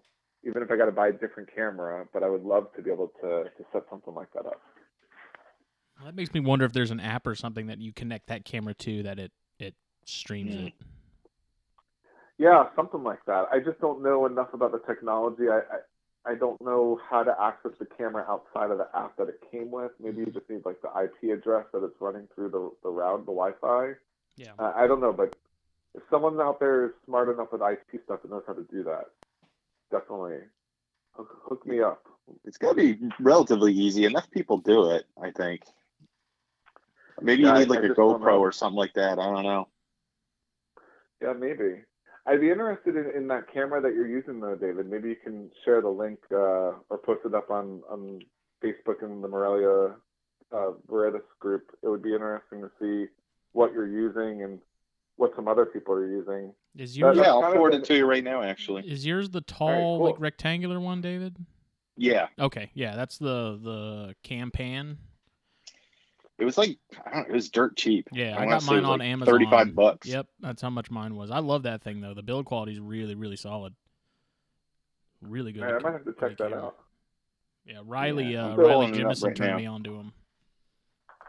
So during this whole stay-at-home thing, I've been, you know, thinking more about technology, and one of the things that I was thinking about was temperature monitoring. Mm-hmm. So, and I put a couple posts up there, and of course things got derailed, and somewhere along the line, I think people thought I was talking about thermostats and not thermometers. Things kind of like went wonky. Yeah. But it really started because I was wondering about the temperatures in my incubator. So I haven't incubated any eggs since last fall. So I haven't necessarily talked about it a whole lot, but my 2020 season was actually kind of off to a rocky start. I had a female, I think it was just before Carpet Fest. I can't remember when. I know, Justin, you and I talked about it, but I had a Biak female who actually died during ovulation. So she ruptured an oviduct. And so that really sucked. It turned out that, so she had slugged out the last time I bred her, and it turned out she had a retained ova, looked like a dried, shriveled up peanut inside of her, and that seemed to get caught and ruptured her oviduct when she tried to ovulate this time. And so I lost her, and then I had another female that slugged out, a first-time breeder, a Lara female. So I hadn't incubated any eggs since last fall. And at one of the shows, I had picked up a new thermometer. So I used to use those little cheapo, like, I don't know, they're like 2 for $20 thermometers. It's like the black plastic version of the yellow Zoomed one. Right. You know what I'm talking about? Like uber cheap. And I had a bunch of those, and I had like one in the egg box, and then one in the other egg box, and one on each shelf. And somehow, miraculously, all of them had the battery die at the same time. Of course. And then I realized when I went to look to see how much it was to order new batteries, that the batteries are more expensive than the thermometers. Of course. So, so I was like, well, there's got to be a different thermometer that I could use in the incubator. So I ordered I think it's a Reptile Basics one. It's like a little square black one that's got 3 red buttons on it. And so I think maybe I picked it up at one of the shows. Maybe at Arlington I picked it up. And I set it up in the incubator, and I was like, man, the incubator is running, according to this thermometer, it's running hot. It's running warmer than I would like it. And I try to target my egg box. My targeted temperature in the egg box is 87.5. And so I always actually set the incubator a little bit cooler because I find the eggs generate a little bit of heat on their own. Mm-hmm. But this thermometer was reading like, I don't know, it was like 88.5 maybe. I was like, oh, how could it possibly be that warm? And I'm using a Vivarium Electronics thermostat, which is from Reptile Basics. And I've got that set at 86. I'm like, okay, I set the thermostat at 86, but my temperature is reading 88.5. Like, how is that even possible? You know, like through the laws of thermodynamics, the incubator shouldn't be warmer than the thermostat is. So it's like, okay, I need a new thermometer, and I didn't want to order those cheaper ones again because I wanted something I felt like was a little bit more reliable. And so I was like, do I go to a lab grade glass thermometer that's been calibrated? And then I saw that some people were using, I can't think of the name now, I'll have to look it up. But anyway, I put a couple posts out there, and somebody told me about these units called Govee. Have you heard of these? No. I haven't. So it's Govee, Govee. And I've got some links. I think I've already got them posted on my social media, but I'll share them out there, and you can put it out there as well, Justin. But they're through Amazon. They're really inexpensive, and so far I really, really like them. So they have 2 different models, and I actually bought one of each initially, and then I went back and I ordered some more of them, and they're from Amazon. And they make, one of them is a little Bluetooth unit, so it's like this little tiny square, white square, and it's like $17, I think. And it's Bluetooth only, but it basically connects to your phone, and it gives you humidity and temperature in real time and data logs it as well. Oh, nice. And then they've got a slightly larger unit that's Wi-Fi, that's got, because the smaller unit is just a little white square. It doesn't have any kind of digital outread or anything. You got to look on the app to get it. But then they've got a slightly larger unit that's Wi-Fi enabled. It gives you an LCD screen with temperature and humidity, but then also the same feature on your phone. And since it's Wi-Fi for when I travel, I can get it anywhere in the world. And so it was really interesting. So I put the Wi-Fi one in the main chamber of the incubator, and I put one of the little ones in each of the egg boxes, and I've been able to track it. And I actually found that the incubators are really, really consistent, like really, really consistent in both temperature and humidity. And a slight difference from one shelf to the next, but I'm actually right where I want to be, like exactly like it's always been. And so it's one of those kind of funny things where just because I wasn't measuring the temperature didn't mean it wasn't perfect, but I was all nervous because being a chondro keeper, we got to like overthink everything. Yeah. And so I was worried, like, is the temperature too high? Is it too low? Like, what, you know, I've always done it this way, but I'm still overthinking everything. And the technology was basically able to confirm to me, like, no, you're doing it the same way you've always done it. It's spot on. Don't change anything. Just leave it alone and keep doing it the way you've always done it. Yeah, that's the issue I had the first time incubating my first clutch was the temp gun read one thing, the indoor-outdoor thermometer probe that I had in there read another thing, and then I went and took the little analog thermometer out of the beer cooler from work and put it in that egg box, and it ended up being fine. But that's my issue with a lot of the digital stuff is, like, is it calibrated right? You know, is it accurate? And I feel like you have to have an analog one on hand just to make sure. Yeah. That's why I have a NIST calibrated, glass lab thermometer, and I base everything off of that because I trust it. And where did you get that? And can you ship that? I mean, like, once they ship it, is it still calibrated? And right, like, as far as I know, I mean, it comes with a certificate and everything. I put it, when you put that post up, I actually linked to what I had purchased. And it's just a matter of getting one that's been certified. You know, there's plenty of them on the web. Okay, I'll have to go back and check that out. Yeah. I just wanted something to give me the confirmation, and I always go to the temp gun for confirmation. but you can't temp gun the egg box, you know, like you Right. can't temp gun the inside of the incubator. I mean, So I looked at it like, you know, everything that you can buy off the shelf, none of that is actually going to be like lab calibrated. It's going to be close enough to tell you if it's 78 degrees outside. You're not going to care if it's off by a degree or two. But, you know, if you need the precision, you definitely got to get something that's actually been baselined with an ASTM standard so that you know what you're looking at. And, you know, you get so much riding on those eggs that I didn't want to chance it. Relying on stuff that isn't actually calibrated. Yeah, that's definitely one part of it that I don't want to skimp on. Yeah, these little Gobi units, what I like about them too, so I ordered a few more of them, is that I can put them in different cages and tubs and racks as kind of a spot check on how things are going in a given cage, or the hot spot versus the cool spot. And I can just stick it in there for a week or two, record some data, look at the trend, day, night, cycle, and then I can take it out. And it gives me a tool to kind of tweak some things. And I've always subscribed to the Eugene Besell school of thought of, you know, student of the serpent. Yeah. And I've always felt like I don't really care what the LCD screen on the thermostat tells me. I want to know, like, what's the animal telling me by behavior wise. And sometimes I find that, well, just because this cage is set at 86 and this snake is perfectly happy, that I set the next cage that's identical at 86, but the snake wants it just a little warmer or a little bit cooler to show me that it's in that same sort of happy space as the one that likes it at this temperature. And so I feel like this little Govi unit really gives me that ability. It comes with like this cool little, like, it's like a wristband lanyard kind of thing. So I was able to stick a couple of them. I just wrapped them around a couple perches and cages to be able to monitor temporarily on a short-term basis to give me an idea of, like, what is the temperature in that cage over the course of an entire week. Yeah, that's really cool.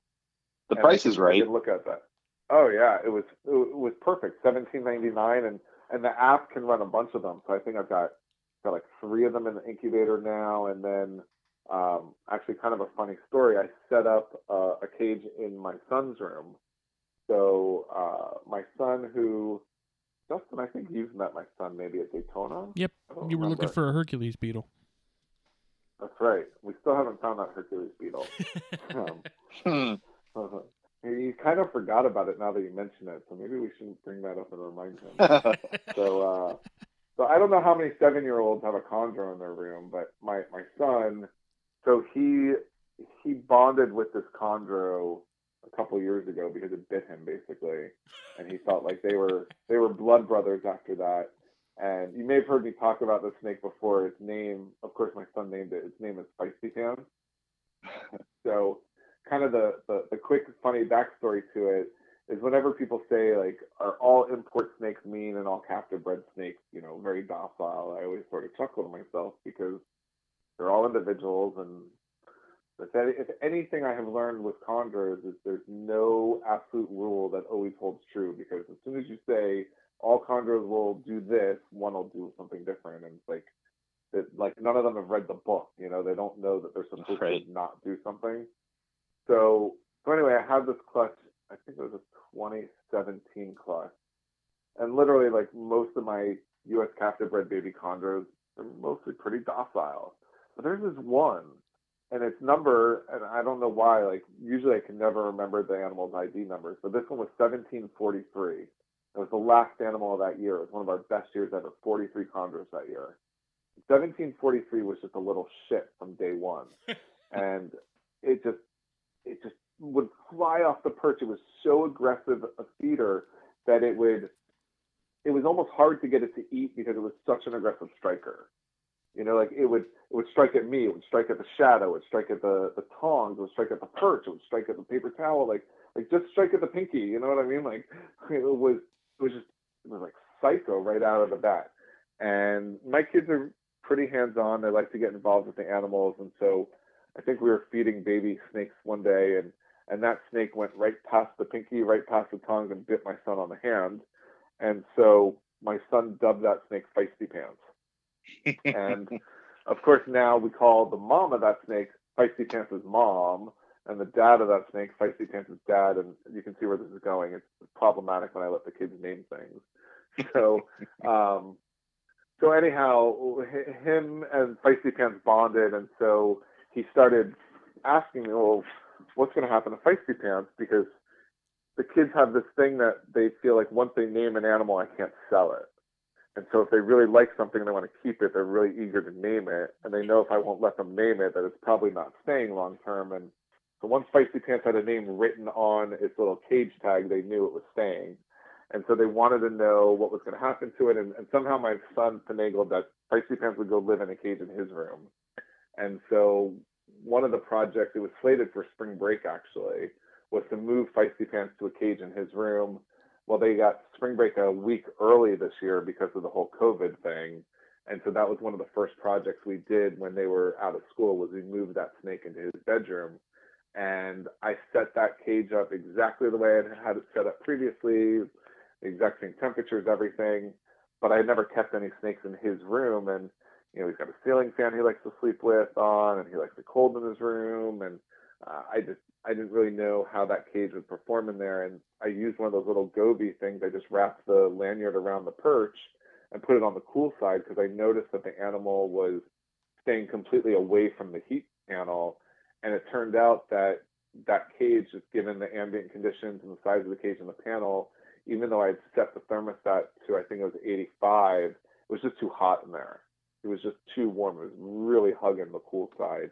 And so that little Goby unit, using the data logging and the graph that, you know, gives you a graphical output, I could see that at night the temps were perfect, but during the day it was spiking a little bit too warm, and it allowed me to dial it in because it was a new cage for both me and the animal. Mm-hmm. And so I could see that that being a really nice technology or a tool in my toolbox for setting up new racks, new cages to kind of get them dialed in, but also just for spot checking, you know, what is the temperature and humidity? And I often get asked about humidity in particular, and I always tell people, like, I don't really measure the humidity. When they're dry, I spray them, and when they're wet, I don't spray them. And people, I think, sometimes get frustrated because they're like, what do you mean you don't measure humidity? Like, well, how much is the humidity in your egg box in the incubator? I'm like, I don't know. High enough that water droplets form, you know? Like, I don't have a hygrometer. Yeah, like, I don't have a hygrometer. I don't measure the humidity. And people, I think, sometimes think I'm being like aloof with them, but it's like, they're like, well, does it need to be 75% or 85 or 90? I'm like, I don't know. It's got to be humid enough that water droplets form. I get that with cigars a lot. Know. My hygrometer says my humidor is only 50%. Are your cigars dry? No. Exactly. It's fine. Exactly. Yeah. And the truth was, like, I didn't even know what the humidity was in my cages because I never measured it. And so now it's kind of cool. These little units, they give me the output and the data logging on both the temperature and humidity. And what's cool is I like it because I can see, like, oh, that's when I opened the cage and I sprayed in there. Oh, that's when I opened the door of the incubator and I added water to the tray. Oh, that's when the night drop kicked in, and you can see when the temperature drops back down. And it's sensitive enough that I can see throughout even the course of a day the spikes of, okay, the thermostat went on, it warmed up, thermostat went off, it cooled back down. Like, even within that 1 degree range, you can see, like, you know, okay, this was the average, and it went up 0.2 degrees, then it kicked off, it went down 0.2 degrees, and it kicked back on. You can see even that little bit. So it's just kind of interesting, and maybe it's just one of those geeky things. I have too much time on my hands because I'm locked at home. No, but I love that it made stuff. me realize that there's some nice little tools you learn out a lot there from that kind of thing. Exactly. And I was able to dial that one cage in because I had that. So check it out, whether it's Govi or like the lab grade ones like you're using, David. I think that there's a lot of tools out there that we can utilize, and the cost of technology has gone down and continues to go down. There's a lot of really neat things out there that are tools that we could use. And I think as a community, we've gotten away from sharing that kind of stuff. I feel like back in the MVF days, especially, like, if one person found a trick or a tip or a new source of some tool or supply or something, it was like people would share it, and that's how it would spread through the community.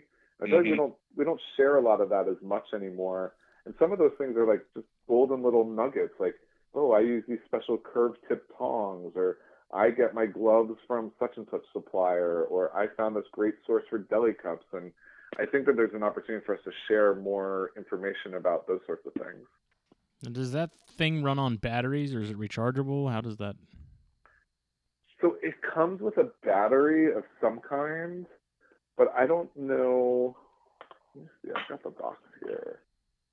Like, it definitely runs on a battery because it had like one of those little plastic like pieces that you pull out before it'll turn on.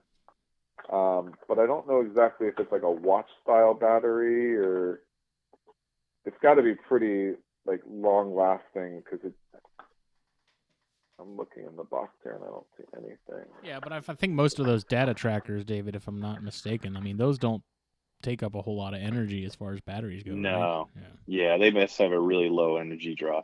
I'm looking at these now, Ian, on Amazon. You can get them for $13. They're dirt cheap. Oh, I got ripped off. I think I paid $17.99. Yeah, Amazon's choice, $12.99. Yeah, for the Bluetooth one. Yep, that's the one. And then do you see the bigger one that's got the LCD screen? That's like what, like $20 or $30? I think it was more than that. Let me let's see. They make a lot of stuff apparently. Yeah, 49. There's $49. They've got one. Okay, there you go. Yeah. And you're using the cheaper ones more, Ian? You got more of those than you do the LED panel? Yeah. So those little cheapo ones, they're only Bluetooth, so they're not Wi-Fi. But those are the ones that I put one in each egg box, and I put one in the cage in my son's room to be able to monitor. They don't have any kind of display, so the only way you get the data is through the app. Yeah. But and it automatically loads all the backlogged information as soon as you connect to it? Yeah, as soon as you connect to it, every time I open the app, it's got like the little loading bar comes up, and then it goes, data updated, and it's downloaded all the new data. Yeah, definitely gonna have to look into those. Yeah, it's definitely cool. I gave someone else a heads up about it, and they're like, "Oh, these are awesome," and I ordered one of each initially because I wasn't sure. Was the Bluetooth really what I wanted, or did I want the ones with the display? And then I liked it so much, I think I ordered like 4 more of the Bluetooth ones because I wanted to. Then I was like, oh, I want to see the difference between the top egg box and the bottom egg box. Oh, I want to see the difference in the humidity in this cage versus that cage. And like I said, I was probably a little bit bored, but it's just kind of interesting to get that kind of data and then not have to guess or speculate, and you can really see what's going on in a given cage or in your incubator. And you wanted to talk about supplementation a little bit? Yeah.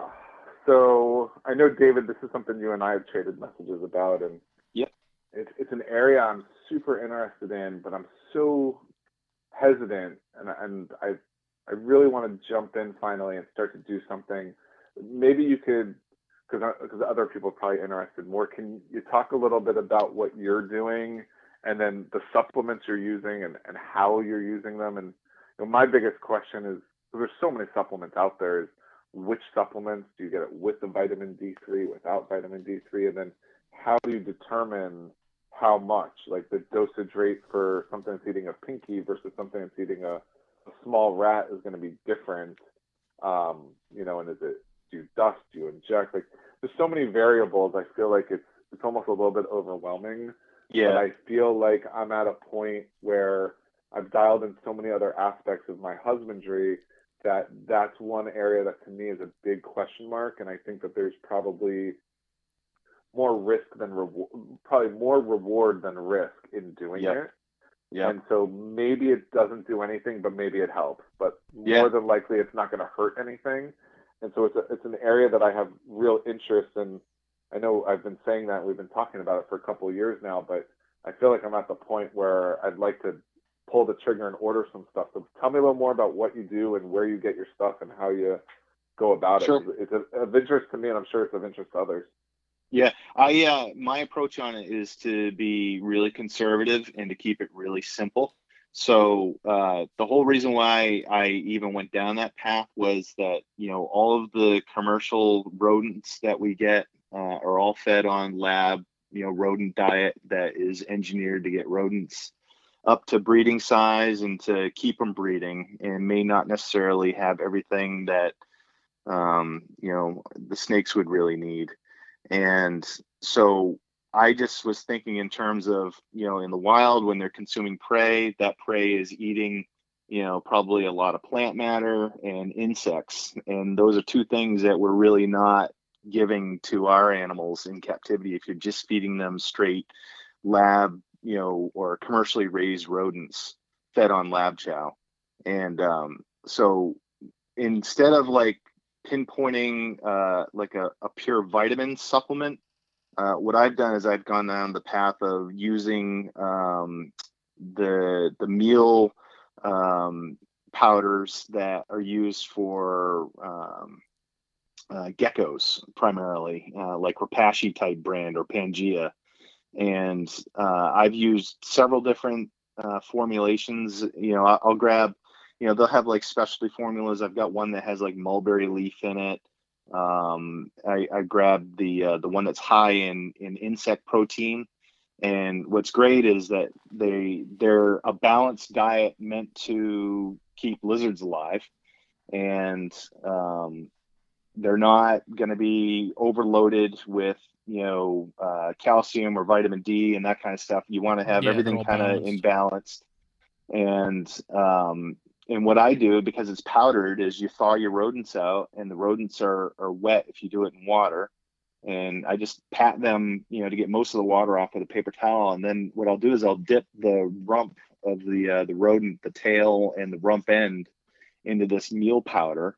And then I just offer it directly to the snakes like that. And I've used that from everything from absolute newborns to adults, and I haven't had any adverse effects from them doing it.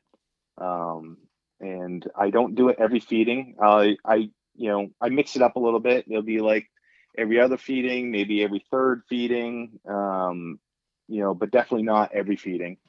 And it's just enough to make sure that I'm introducing something into their diet that they're not going to be getting otherwise, because of how we're forced to feed them these commercially raised rodents. Yeah, I think that's spot on, David. Earlier in my career, I sold lab rodent diet, and you're exactly right. Those rodent diets were developed for large breeding operations for rodents for biomedical research. Yeah. And they were not developed to make prey items for reptiles.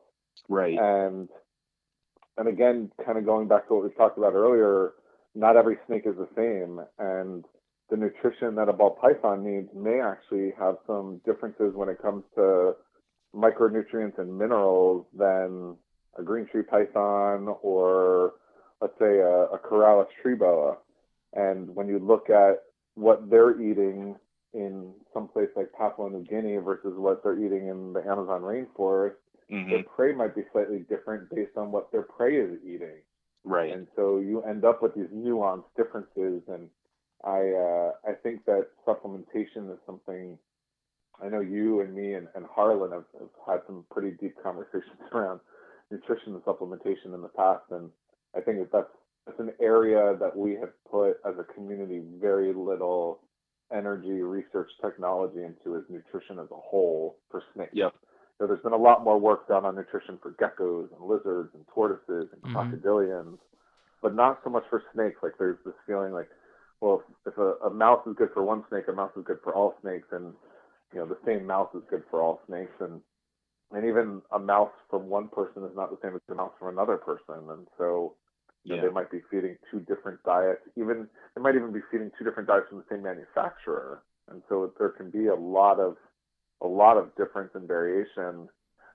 One of the approaches I take is that's why I tend to feed a combination of mice, rats, and African soft furs, and partially because I think there's some differences in nutrition between those three species, but also they come from, well, the rats and mice come from the same source, from cold-blooded cafe, but they feed them different diets, and the African soft furs come from a totally different supplier, so I feel like I'm getting some variation there.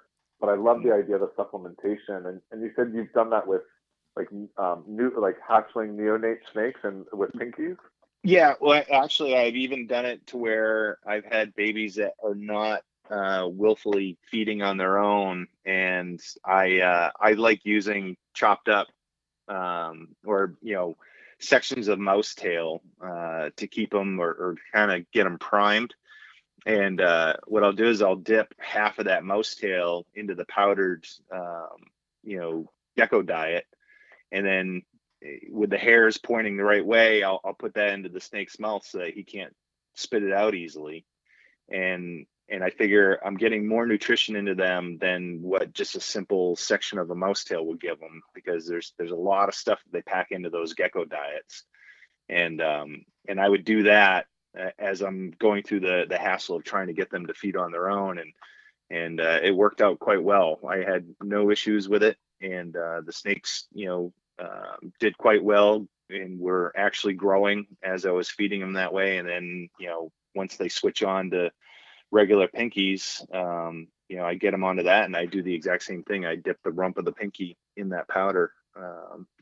Every couple of meals I would add that in, and I've seen zero side effects from it.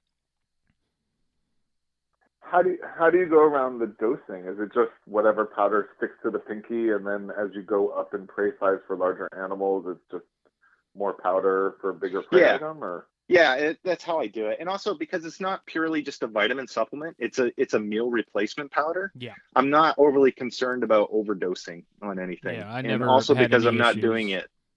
I never had any problems with What's my that? geckos. When I was breeding crested, that's all I fed was Pangea, and I never had any issues with it either. I just had a bunch of really fat geckos. Yeah. Interesting. So it's not just a supplement; it's a meal replacement as well.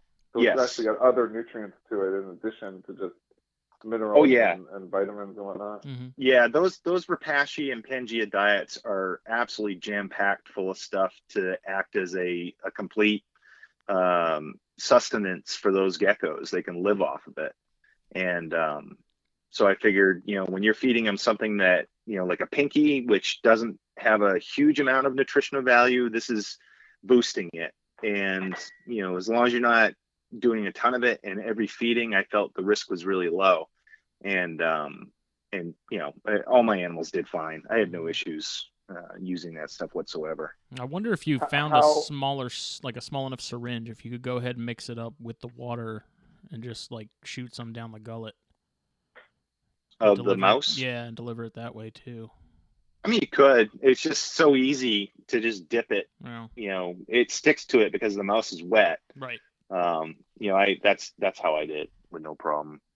And what I like about them too is they have such a variety of these meal replacement powders. They have all kinds of interesting things that they've added to it. Like I said before, one of them had mulberry leaf in it, which is super high in nutritional value. I also use the I forget what it's called. It's like grub meal or something like that, where it's a gecko diet, but they've boosted the amount of insect content in the powder quite a bit. That's the one. And so I add that. Yeah. And so I mix it up. I don't use just one. I have 2 or 3 on hand, and I just decide which one I want to use at the time, and I'll dip the rump of the mouse in there and feed it off, and they seem to do just fine. How often are you doing that? Are you doing it every meal, every other meal, every third meal? Yeah, it's like I mentioned that earlier. It's like at the most it would be every other or every third meal is when I'll do it. Okay. And have you found a particular source that's best? I actually looked for some of that stuff at the last Repticon show that we had just locally here in Palm Beach County. Mm-hmm. And of course, they had all the other Repashy products, but the ones that you were telling me about. So is there a particular source that you have found is better than another for finding that stuff online? I bought from Repashy directly. I just bought from them online. Oh, okay. Cool. Well, maybe it would be really cool to see some pictures or maybe a video of how you do it. Maybe the next time you do that, you could post something up and share some information about the specific products you use and a link. Sure. I'd love to start with at least what you're doing as a baseline, and I'm sure other people might enjoy that information as well. You said you haven't seen any side effects. Have you seen any, even if just anecdotal benefits that you feel are noticeable or attributable? Not that I could like attribute to doing that. I mean, knock on wood, everybody's healthy and looks good. I'm getting good breeding activity. The babies that I'm raising up are all healthy and doing well. It's more of, I think variety is the spice of life. And if you can, add things periodically to kind of mix it up and make sure that they're not missing something nutritionally, it's only going to help them. And I think by using a meal replacement powder versus a vitamin powder, you have a little more margin of safety built in. I feel like there's a lot less of a chance that you're going to overdose them on something by going that route. Yeah, because they mix the right proportions of what they need in those. Because, if you give calcium, you have to have a certain ratio of phosphorus with it. Otherwise, that calcium doesn't get absorbed as much. Right. Yeah. So those Pangea and Repashy diets are meant to where you don't have to worry about that. Like, it has the right levels of everything, and you're good to go. Yeah, I think that's a great idea. I'm gonna check it out. Next time you do that, post something up, and I'm gonna. Sure. At the very least, I think I'm gonna give it a shot with some animals. I think I've been thinking a lot about that whole.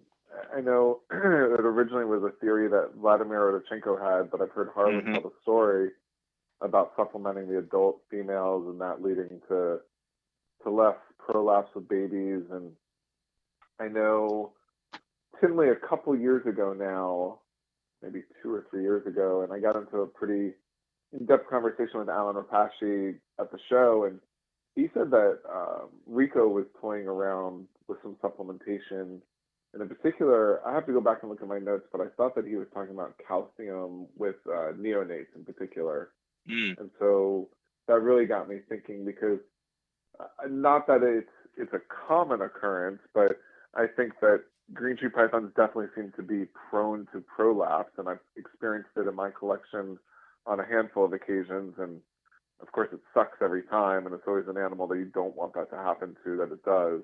And not that you ever want it to happen to an animal, but you know how it goes. It's always your favorite or the rarest or the most valuable genetically or whatnot. But it's just one of those things that seems like it's more than just a coincidence, right? Like there's got to be some causation there, and I don't know exactly what it is, but it certainly seems like a viable theory that maybe there's something going on. And I don't know about you guys, but, and I know I've talked about this on other podcasts in the past, but I see teeth in fecal matter, and I see it on an ongoing regular basis. And I can't say for sure that it's abnormal, but I don't know if there's something there connected to micronutrients or mineral content and the rate of shedding of teeth, or the frequency, or how many teeth. But it definitely seems like nutrition is an area that we could do some tweaking. I think we've got a lot of other things with them dialed in pretty well, and that's one that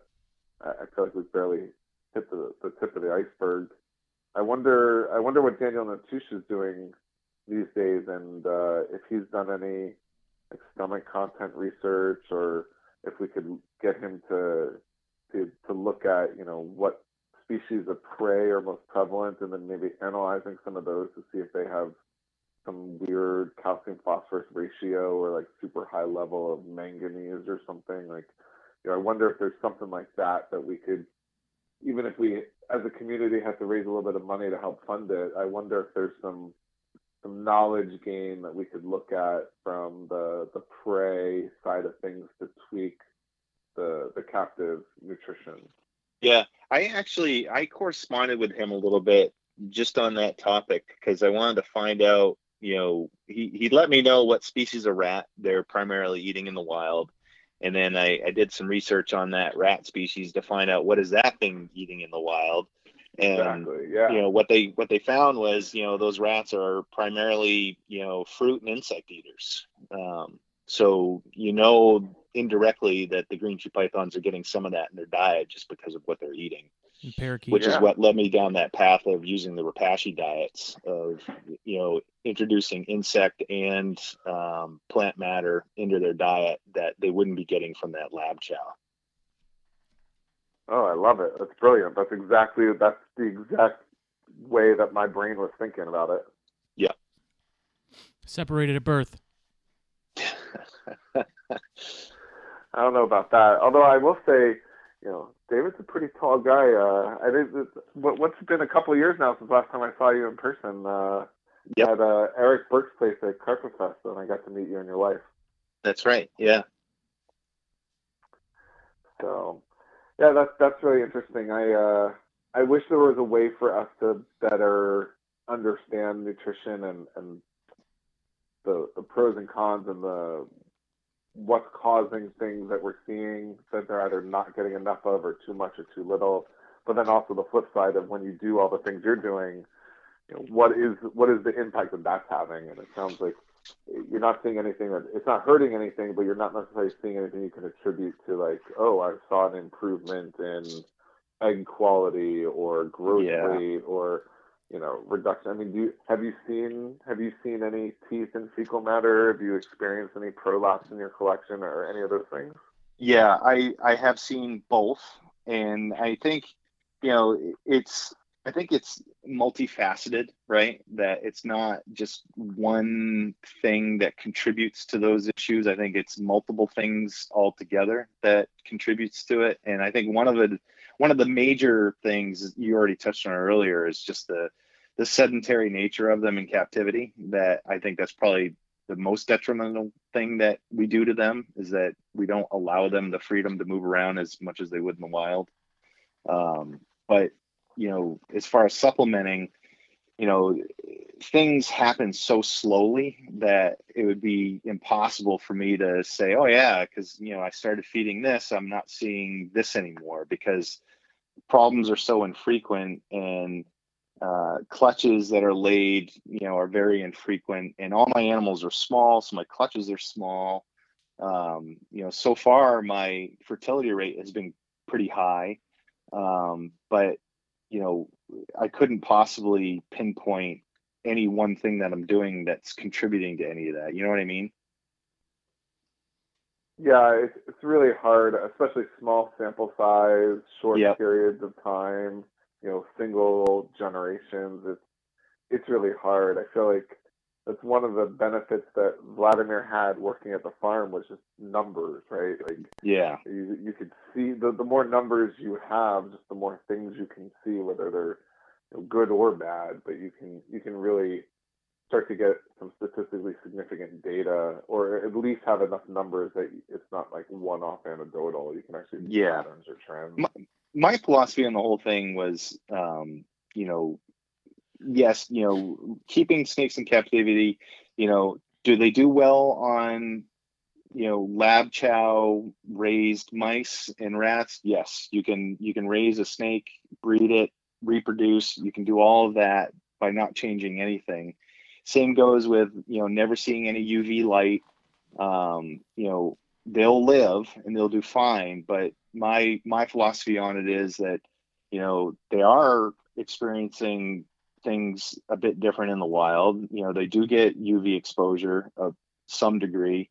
They are getting a more varied diet than we give them in captivity. So I just was, of the mindset, play it very conservative, but try and give them a little bit of what they ordinarily wouldn't get in captivity. And just with the mindset of, at least I'm giving them a little more than what they ordinarily would get. And hopefully that translates to a longer, healthier life and maybe good, reproduction.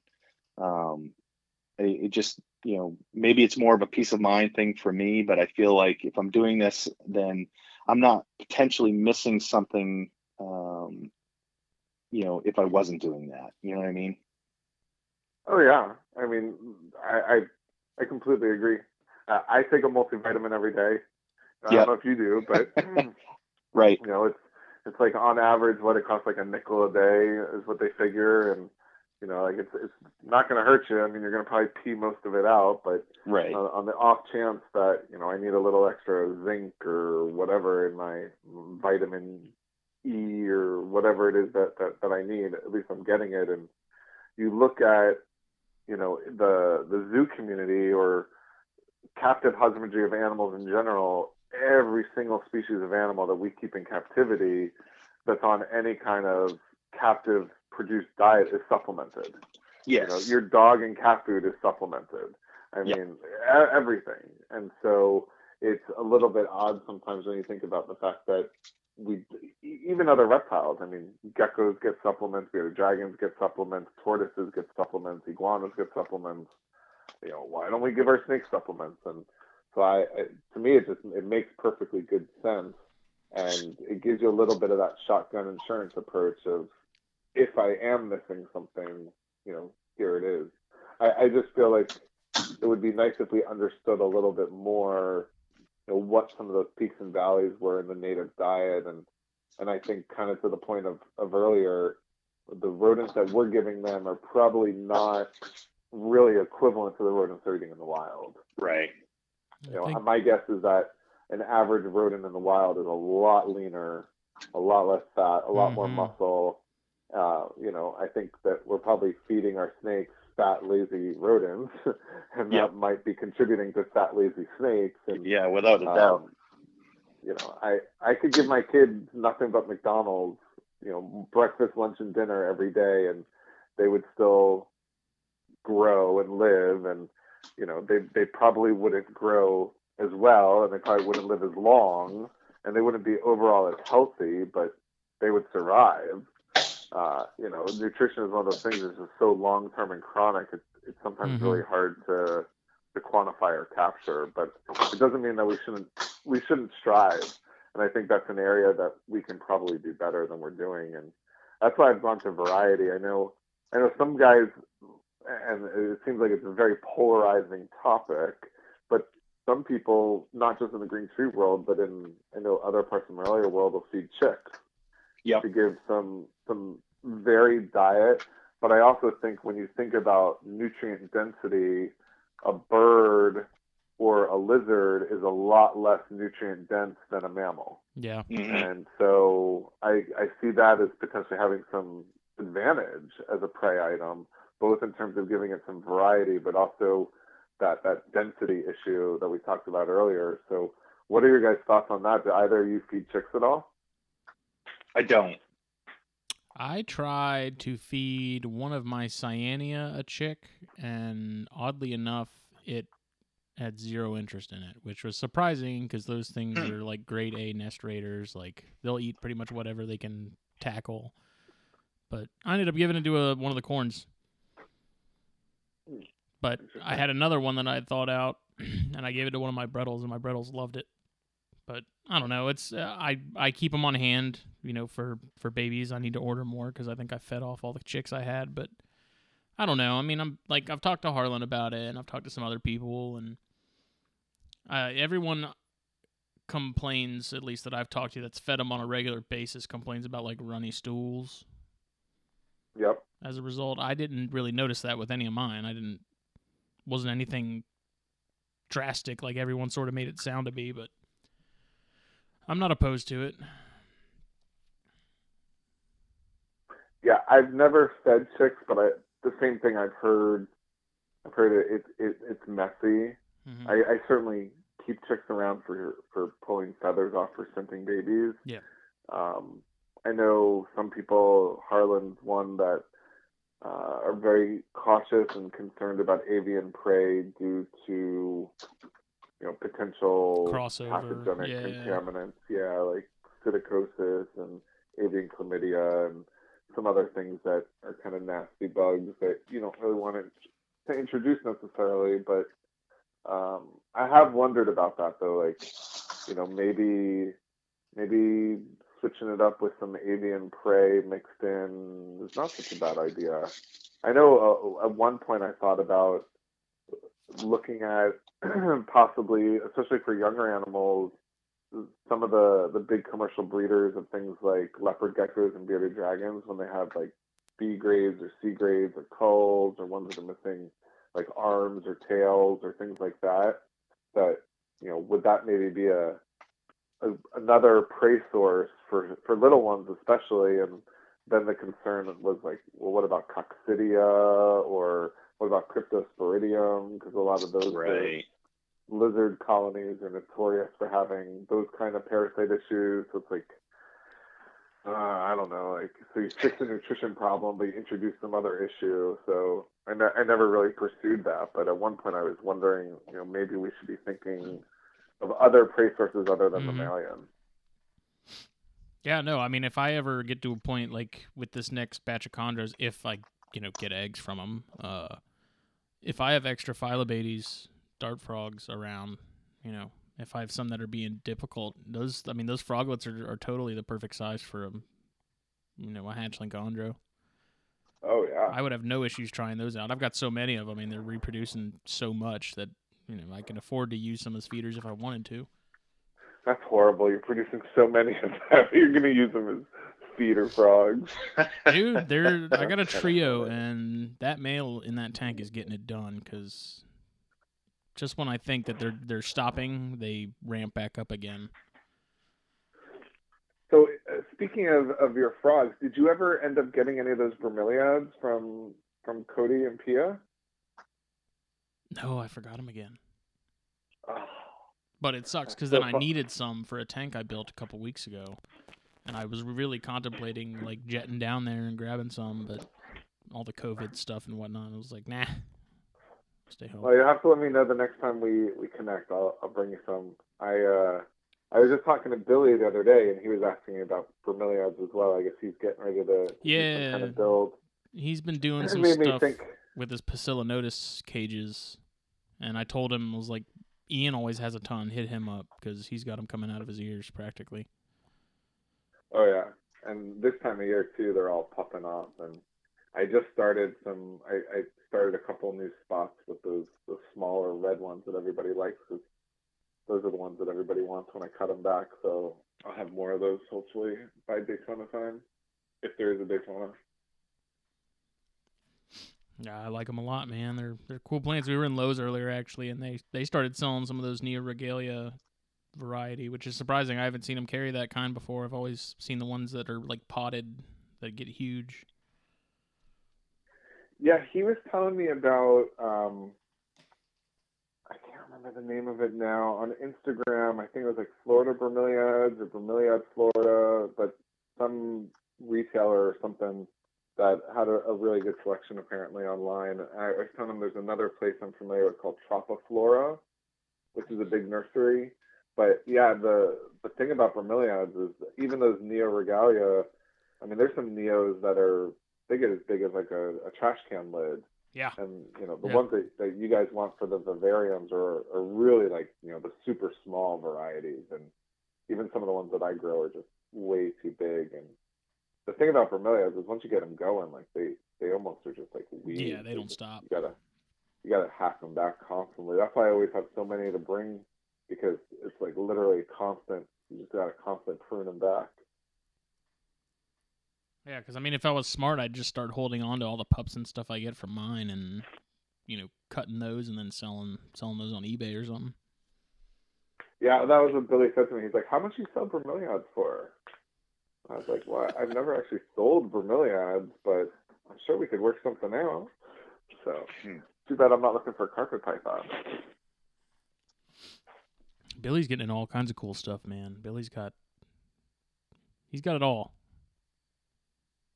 Yeah. Well, we'll have to. I've got some other stuff going on here besides just green trees that we'll have to talk about. I think maybe we'll save that for an episode at THP with Jake. But it is always fun to dabble in other species. Sometimes just because you're doing good at one thing doesn't mean that you can't try and experiment with other things. So variety's the spice of life. Yeah. Amen to that. Speaking of which, what else do you have going on over there at your place, David? I never see you post anything else other than chondros. I know. That's why I'm doing this room expansion, so I can actually branch out a little bit. What's in the works for the expansion? Well, you mean animal-wise, or? Yeah. I've had my eyes on green tree monitors for a while, and I may at some point try snagging a pair. We'll see. Oh yeah.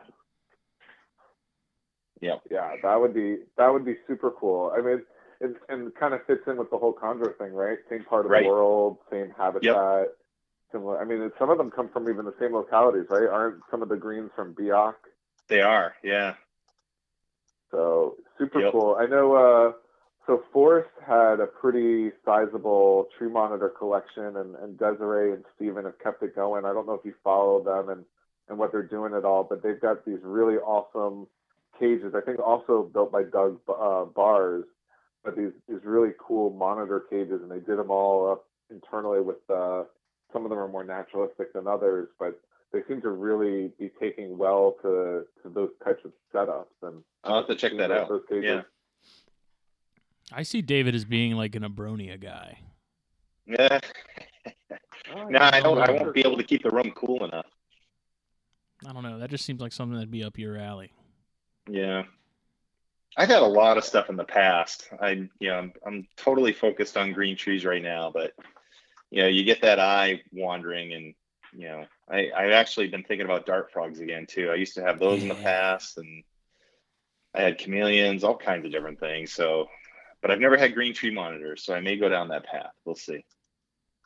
I wish I had the space and time for them, man. They're cool. Yeah. I know I don't have anywhere to put them, and I don't have the time to socialize them and keep them from being terrorists. And yeah, those cages that they've got there, I want to say they're like maybe 4 foot wide and like 6 feet tall and 2 foot deep. So they're really sizable, and then they've got like some mesh cutouts on the top that they put UV lights and heat lights on. Mm-hmm. And then he got this like naturalistic material that he lined the inside of the cage. It looks kind of like tree bark, or some of them look like more like rockscape. He went down, can't remember the name of the place, but it's in Texas. He went down there with Brian Barczyk, and that's where Brian got all of his like cage material stuff from. It's a company in Texas that does it. I think it's all like formed on some kind of casting material. I don't know exactly how they do it, fiberglass or plaster or a combination, but they're really sweet setups, and they're sizable. So like I think he's got a pair. I mean, he had a bunch of different varieties, but I think one pair could be housed in that kind of setup. Not too dissimilar to like those big setups that Cody and Pia had at Carpet Fest, Dustin. Yeah, that'd be the right size. I mean, that'd be the size I'd be using for something like that. Yeah. At a minimum. I've also been tempted to get some beaded lizards lately too. If I had the space for some beadeds, I'd probably get those. I got a buddy up in Charleston who has some he wants to part with. Part of the problem too is that you get so spoiled by green tree pythons. God damn, they're easy. It's like they go to the bathroom hardly ever, and you don't have to feed them that often. And the thought of having lizards again it's like the polar opposite of that. Yeah. So I'm like, do I really want to get into that again, or Totally. I completely get you. We have a rule currently, and like you, David, I've kept a lot of different stuff over the years, but right now, and I'm trying to think what it was, but just recently, my wife and kids were talking about something, and I can't remember what it was, but I nixed it really quick, because our rule is like nothing that needs food and water daily, and nothing that eats bugs, because with my travel schedule, it's difficult if it's something that needs food and water daily. And the same thing with bugs, because either you have to order like 500 or 1,000, and then you have to have a tub, you got to set them up, and those food and water. And inevitably, when you feed crickets to anything in the house, you always end up with crickets loose in the house. So like bugs is just like a whole nother ball game. And then if you have something that only needs like 50 crickets a week or 100 crickets, then you got to go to the store regularly. And you got to have a routine of like what day did they get the small crickets in, or what day they get the big crickets in. I don't know. It's like the idea of having to balance everything else I have going on in life with an animal that needs food and water daily, other than the dog, or something that needs bugs. It's just at this point in my life, it's like more than I'm willing to commit. That's it. You've talked me out of it. more green tree pythons. I guess that's why darts for me are like, I draw the line too. If it has legs, I kind of don't want it anymore, unless it's a dart frog, and that's just because if you time the cultures right, you don't have to worry about running out of flies. Like I have all the supplements. I missed my tanks like 2 or 3 times a week. I really don't miss mine probably as much as I should, but I mean they're pretty low maintenance for a legged animal. Yeah, I feel like if dart frogs would eat like a prepared diet, they would honestly be perfect for me because I love the idea of doing like a terrarium or a vivarium because it's all the bromeliads I have outside, just like in a cage. I think that's why probably things more like some of the fruit-eating geckos are more appealing to me because it's like, well, then I don't have to worry about flies or worms or bugs or whatever. But see, I've gone the other way. I started keeping more arboreal species of snakes because they meet all of my other criteria. But I'll tell you that similarly, David, some of the other arboreal species of snakes are much more high maintenance than chondros. Yeah. The only species so far that I would say are as low maintenance or even maybe lower maintenance than chondros are emeralds. Yeah. Oh, yeah. Because an emerald is about as close as you can get to having a pet rock, and it's not being a rock. Like, I mean, if a chondro is slow, like an emerald is like pause. You know what I mean? Like their metabolism, I swear, is like, I'm like, are you still alive? Are you breathing? Just like frozen rigor mortis on the lately. Like, so I do like my emeralds, and I've got quite a few of them, but sometimes I kind of feel like they're like a chondro's like wannabe. Some half cousin. Like, but they definitely are low maintenance. Of all the corrales I keep, like they are definitely the lowest maintenance, and they are like chondros in that regard, like super low maintenance. And that's the thing about green trees is they kind of spoil you after a while because they really are super easy to keep. Once you have them dialed in, like I know people think of them as being delicate and quote unquote hard to keep, but I think that's just it's hard to acclimate or hard to get them to adjust, or people just starting with import animals that are problematic. But the truth is, in terms of like the routine, regular maintenance, I mean, there's not really a whole lot to it. I mean, adult chondro eats once, maybe twice a month. Right. So it poops like once, maybe twice a month. Give it some fresh water, clean its cage, spray it down a few times. Like it's the perfect pet, really. Yeah, they are easy. And they're always out. That's right. It's true. They are a good display animal. I will tell you, like, I have thought about, and I know this might pain people's ears to hear, but like I have thought about, like, maybe dabbling with like a bioactive enclosure, like more as a display for the enclosure and the plants and everything, and trying it with a chondro, like as more of a display sort of thing.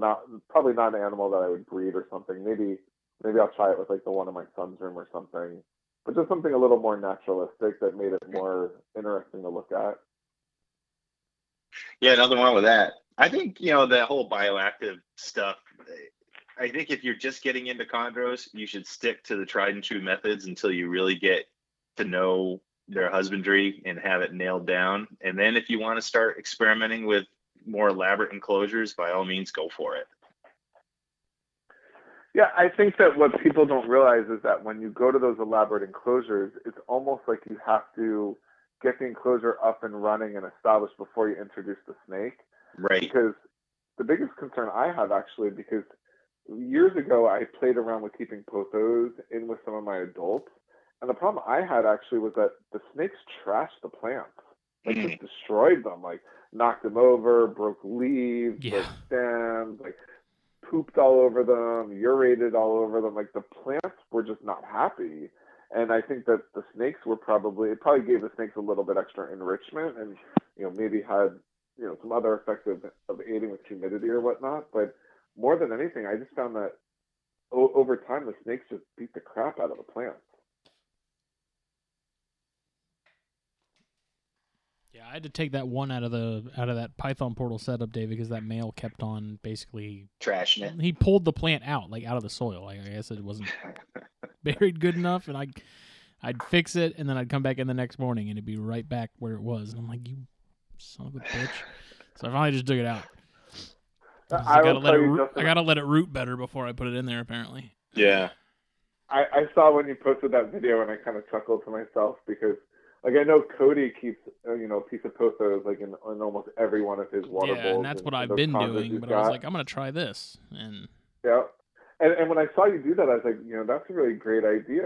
Use that water bowl holder for a plant. And then I saw you do it, and I was like, yeah, I wonder how long that lasts until yeah, like that dirt's all over the floor and the yep, plant is like popped out of the yep. holder and it's like muddy in the water bowl and like not a day or two later you posted something like, oh yeah, I knocked it over, and I was like, Yep. yeah, I was kind of worried about that. See, Luke's been doing it though. Luke's the one who had the idea of using that water bowl holder for that, and I don't think he's had that problem. But I think he also let his root in real good for a couple weeks before he put it in there.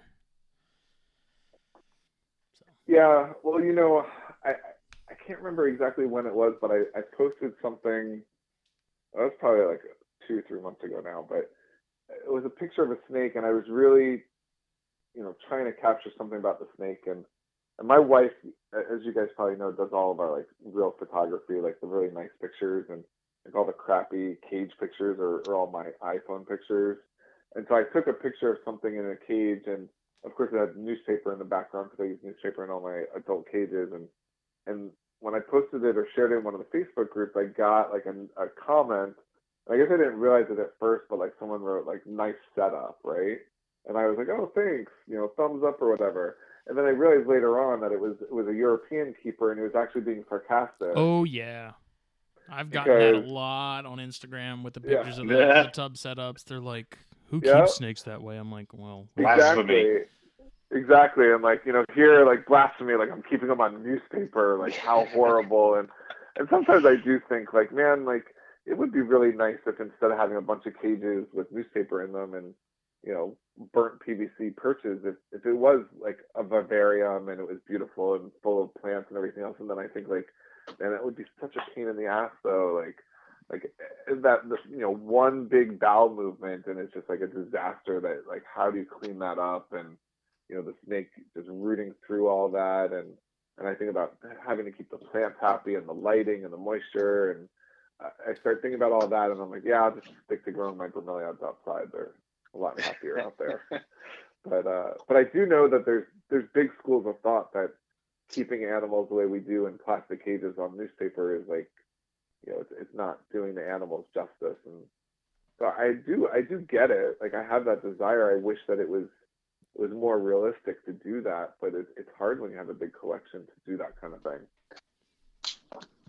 I think there is no right answer when it comes to that. If you want to keep them in a vivarium, go ahead. If you don't, don't."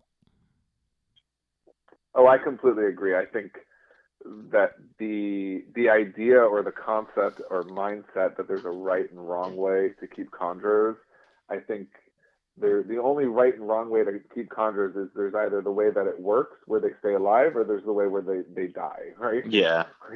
I think lots of ways to skin a cat, lots of ways to keep chondros. I don't think that there's a lot of wrong ways to keep a chondro successfully. I think if the chondro's happy and you're meeting all of its basic needs, then you do you. If it's in a natural vivarium, awesome. I think for me, I'm not a big fan of glass cages, but some people are really successful with glass cages. I like back heat in my racks. Some people do great with belly heat or side heat in their racks. I don't think that there's a wrong and right way. I just think there's a lot of different ways and a lot of different ways that work.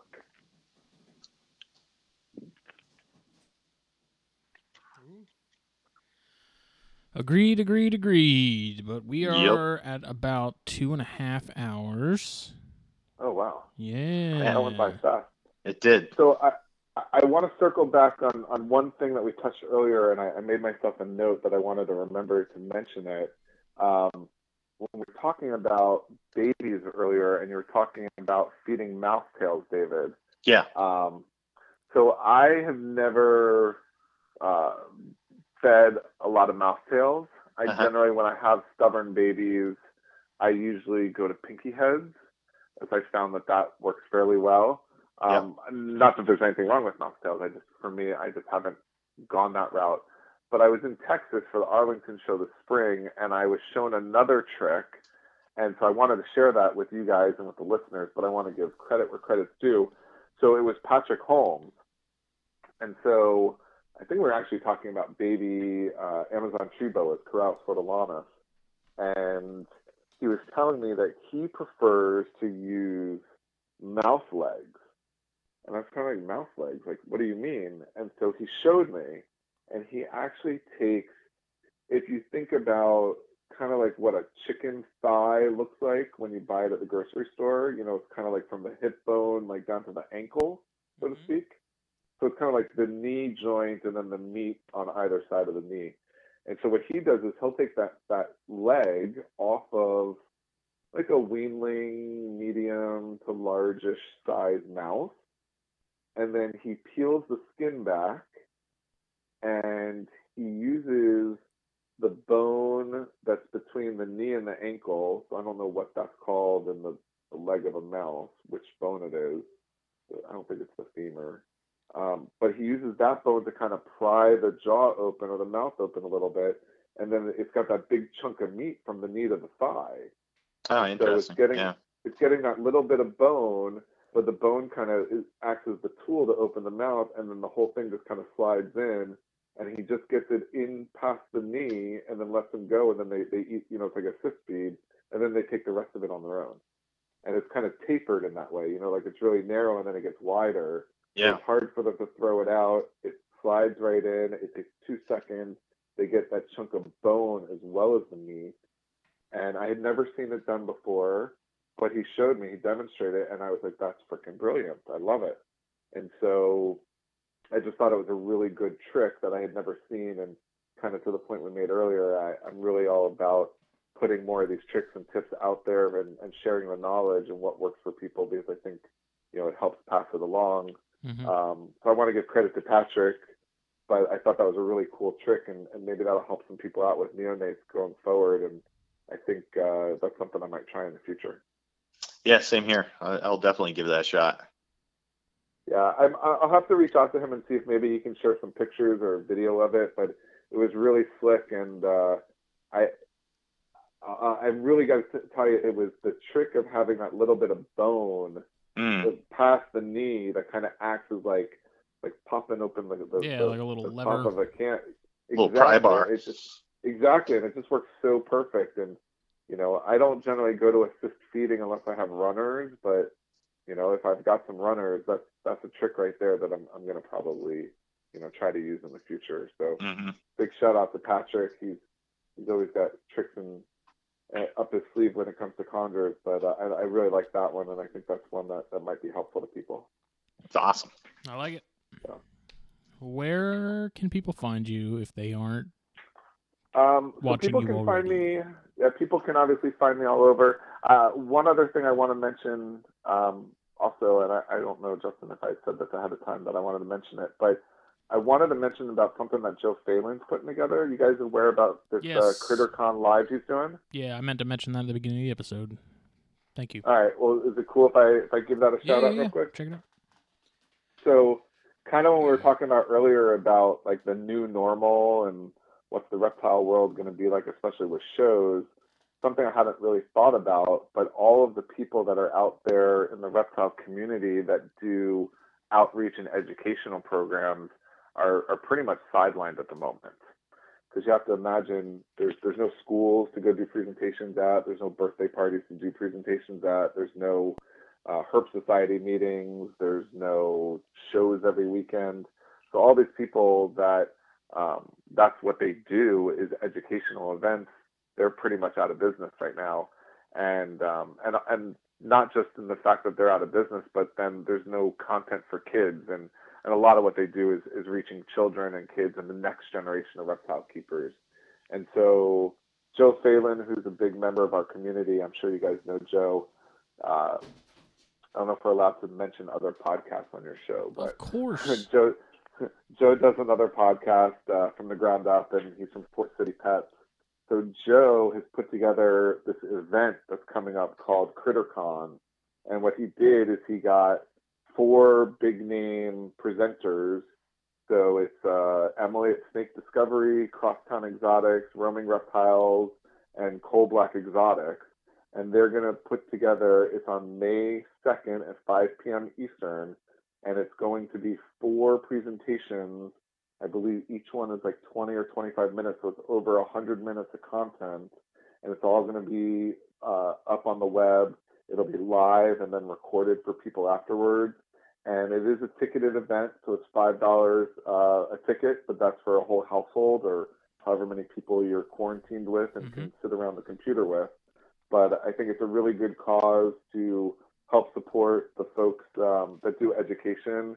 I think it's a great event for the kids. So I told Joe that we definitely want to get involved. So S&J Reptiles is going to be a sponsor of the event. I know my kids will be watching. They're huge fans of Emily's at Snake Discovery. But I think it's something that's great for other kids that are out there that are cooped up, getting a little bit of cabin fever. And it's just another way for us to support each other and give back. And for those of us that are fortunate enough to be able to, support these people that right now are not able to go out and do what they do. And I think that education is a really important part of what we do as a community. It's how we get kids involved in the hobby. It's a way that we give back from a conservation standpoint. And so I want to support Joe and what they're doing. So check it out. It's called CritterCon. It's going to be May 2nd at 5 p.m. Eastern. And there's information on Facebook, on Instagram, on YouTube. The tickets are available through Eventbrite. And please, if you're able to support that event, I think it's a really good cause. It's very cool that people are doing that. There's also a virtual reptile expo recently too, which I thought was pretty cool. Like they had people do presentations sort of similar, and I guess they just gave everyone like the admin ability to the page so they could go live when their slot came around. It's pretty neat. Yeah, I think it's going to be interesting to see as a community, how do we adapt to more of a virtual platform? Will we see more of a resurgence in forums or in websites?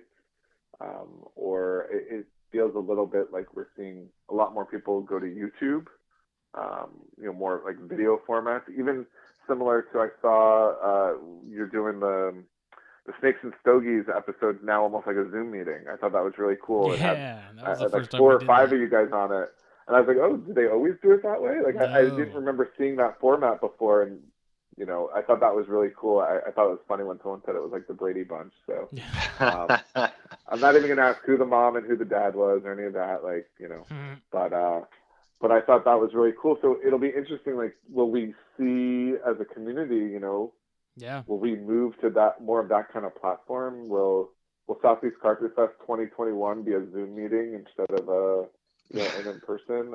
I don't know.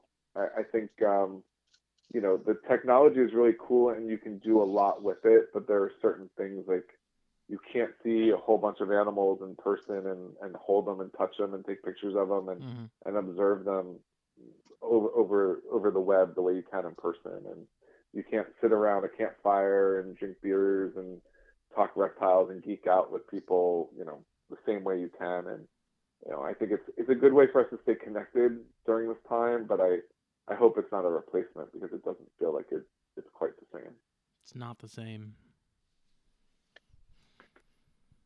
Nope, it's not. But hopefully we'll be back to some sense of whatever the new normal is soon enough, though. Only time will tell. But definitely appreciate you coming on, man. Yeah, it was fun. I appreciate you having me. It was good to talk to both you guys. And, yeah, same here. We'll have to do it again sometime. And like I said, I got other species to talk about sometime on THP. And when we get done with this, I'll have to go downstairs and check for some eggs. Maybe I'll pearly white. That would be nice. Although she'll probably wait till I go to sleep, is my guess. Of course. Yep, naturally. So, but all right. So Justin, to your point before, if people want to find me though, S&J Reptiles, they can find us on, we're everywhere these days on social media. So Facebook, Instagram. We've even been updating our website, and we're also now on TikTok because I understand from my 9-year-old daughter that only old people use Facebook, and cool kids don't use Facebook because that's for old people, and cool kids use TikTok apparently. That's what she says to me. She says, "Sup," That's how, instead of saying what's up, they just say sup now. I'm like, what's up is not short enough. You have to abbreviate the abbreviation.